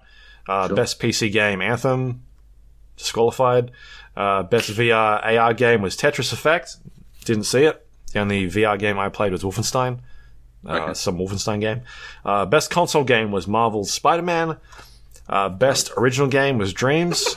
I think, yeah, I agree with that. And then the best of show was Resident Evil 2. What? Are you serious? Yeah. Are you fucking serious? Resident Evil 2? Yeah. The remastered game? Yeah. What is going on? Hell, it's all popping off at you. What is going on? You going or what? What? Yeah, he's going. He's going to get fucking... Okay, I'll just come down. The buzzer. He's got presents. Shit. I'm like, old Jobo here has to... I have to leave. What? There's someone with a package for me. Go and get it then. I'll be back. Yeah, go on. On your fucking bike, mates. What else did I do while I was over there? We did the gacha thing. There's heaps of vending machines in Japan. Crazy amounts of vending machines. And everyone was all about the Boss coffee that you can get from a vending machine. I thought it was pretty good. But it was like pretty much like if you chilled instant coffee and then added condensed milk to it. To be honest, it's not really my jam. It was too sweet. I don't drink. I don't have sugar in my coffee usually anymore. I used to have shitloads, but I cut it all out. And now, yeah, it just tastes like just way too sweet. The flip side is we were able to, like, the general coffee that you get, they do this pour over thing. Basically just fucking filtered coffee, and I'm not about it. But it's like some elevated shit in Japan. They like do it's a whole thing. They make a big fucking deal of it. And it reminded me of, it was probably my biggest takeaway out of Japan is because I disputed the idea that cows, the Kobe beef cows, are massaged. Mostly because it's not what you see out of, like, it's not the results you see out of the cow. Like, you don't see a bunch of, or like the marbling effect out of, like, a beef cow is mostly the result of a fat cow, right? Like, it's just a pretty fat cow. So, yes. It's definitely lived a very sedentary life. That doesn't mean it's been massaged every day and all that kind of stuff. And one of the things that one of the tour guides was saying to me is that for Japan, like 90% of the value of anything you purchase is the story as opposed to the actual quality itself. And so the story behind something is often like worth way more. And that to me really like nails the Kobe beef situation. Because I don't think, and you like, it's almost like it's folklore that's like locked in for a lot of them. Like this is this is what they know, because you hear exactly the same things a lot of the time. I'd see like eel being cooked at one of the markets, because we went to shitloads of markets. We bought like a new chef's knife. Like, it is spectacular. I tried it out. It is unbelievable. It's weighted towards the handle, which was a bit weird at first, and then like, it just felt really good to chop with. It really quick to chop with. They etched my name and my wife's name into it. We got some chopsticks and all that kind of stuff. You think? I think. Yeah. It's a good point. I should Google Translate that shit. But yeah, no, I saw eel being cooked at like a vendor in Osaka, and I asked what was going on, and the tour said, "Oh, it's that's eel, but the problem with eel is that it's way too fatty, and so a lot of foreigners don't like to eat it." And then we saw it in a market in Tokyo when we were doing the tour in Tokyo, in Shibuya, sort of between Shibuya and Harajuku. And it wasn't a market; it was more like just a strip of like street vendors. And one of the people on the tour was like, "Oh, what's that?" And the tour guide was like, "Oh, that's eel. And the problem with eel is that it's too fatty, and a lot of foreigners don't like to eat."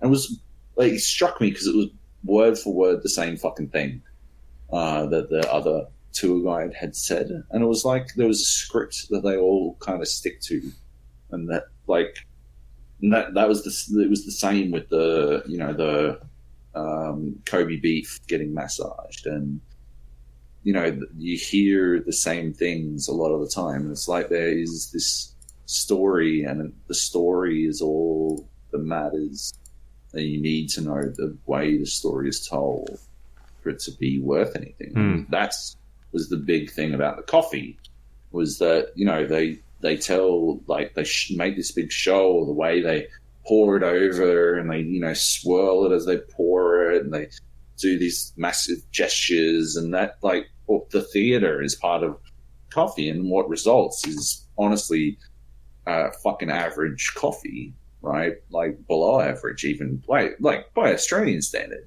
And it made me wonder, like, if you could take an espresso machine, a halfway decent fucking espresso machine, import some beans. You can still import beans from wherever the fuck, and put together like Australian coffee. I found a single place that did, and it was like literally advertised as the oceanic style flat white, and it was actually like halfway decent, and it was fucking cheap. It was $2.50.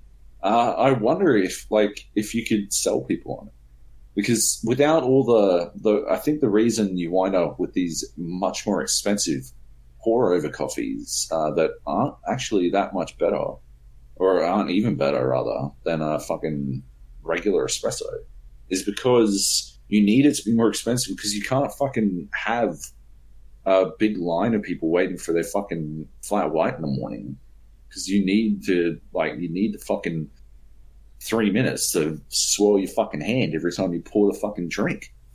And yeah, so I wonder if you could take an espresso machine out of Japan and start selling good coffee quickly, or if, because the story isn't there, it would fail, no? Anyway. Cool. So did you black out after I told you about Resident Evil, or what happened there? Oh, I just changed the subject after. You're so angry. You got the buzz, you got that beep. Everything's trying to stop the podcast. Cut the world's sickest fart, and I decided to change the subject. How the fuck did Resident Evil win? I guess people really like that game. Resident Evil fans, PlayStation fans. Did you see it? Yeah, I played it. I know Steve did. Yeah. And I was flabbergasted. I mean, I I just don't understand. Yeah, I don't get it either. Like, I played it. It's definitely good, but again, it's a remake of a 20-year-old game or 15-year-old game. Can't really remember. So yeah, I don't know. Yeah. That's where it went. Cool. Ludicrous. All right, shall we wrap this up? Yeah, Questions? let's. Is there a question? Baz just wrote in a question. Okay. Baz writes, "What was your favorite part about Japan?" My favorite part about Japan, Baz, was the Yamazaki distillery. It was honestly ridiculous, but I've already explained why. Good question. I actually want to know Baz's favorite part about Japan. So Baz, tell me in Discord, please and thank you. Let's wrap this shit up. Yep, let's do this. If you want to find this show here, you can find us on iTunes, Android, and the Windows Store. Yeah, they're the three.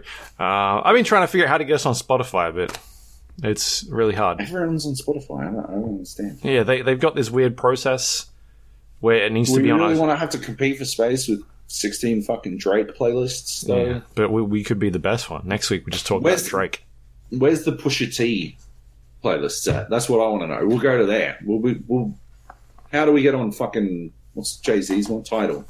I think get us up on Tidal, Luke. Okay, yeah. Yeah, that's the dream. Okay, that's the dream. Yeah. I don't even think is good music up on Tidal. Yeah, I think it is. We'll go where Pusha T is. Okay, Pusha T beats Drake. Okay, it's like rock paper scissors, except with just two things: Pusha T and Drake. All right. If you want to send us questions, you can email us, thegapodcast@gmail.com, or you can also do that on our Discord page, thegapodcast.com/Discord. We've also got a bunch of voice channels in there and just people talking about random things. People playing games. People are trying to play something at the moment. PUBG right now, yeah. Must be working. It's after 4:30. True. Maybe they got something going. Yep. If you want to follow us on social media, facebook.com/GA podcast, twitter.com/GA podcast, or you can go to our website, which is gapodcast.com. It's got all the links to things we just talked about just then, including our past episodes of the show. And that's all thanks to our Patreon members. If you want to help support the show, you can go to patreon.com/GA podcast, and we appreciate everyone that does that. Helps us pay for things like site costs, which we did recently. We did. We re-upped. We re-upped another year. Yeah. Legendary. And that's it. If you want to follow me, you can go to twitter.com/Luke Lawrie. It's Lawra. You can follow the things I've been doing. I haven't done much last week. I got sick again, so I wasn't writing, which is fun. But I got some things I'm working on at the moment. I got to finish some E3 stuff, which I sort of half started before I got sick.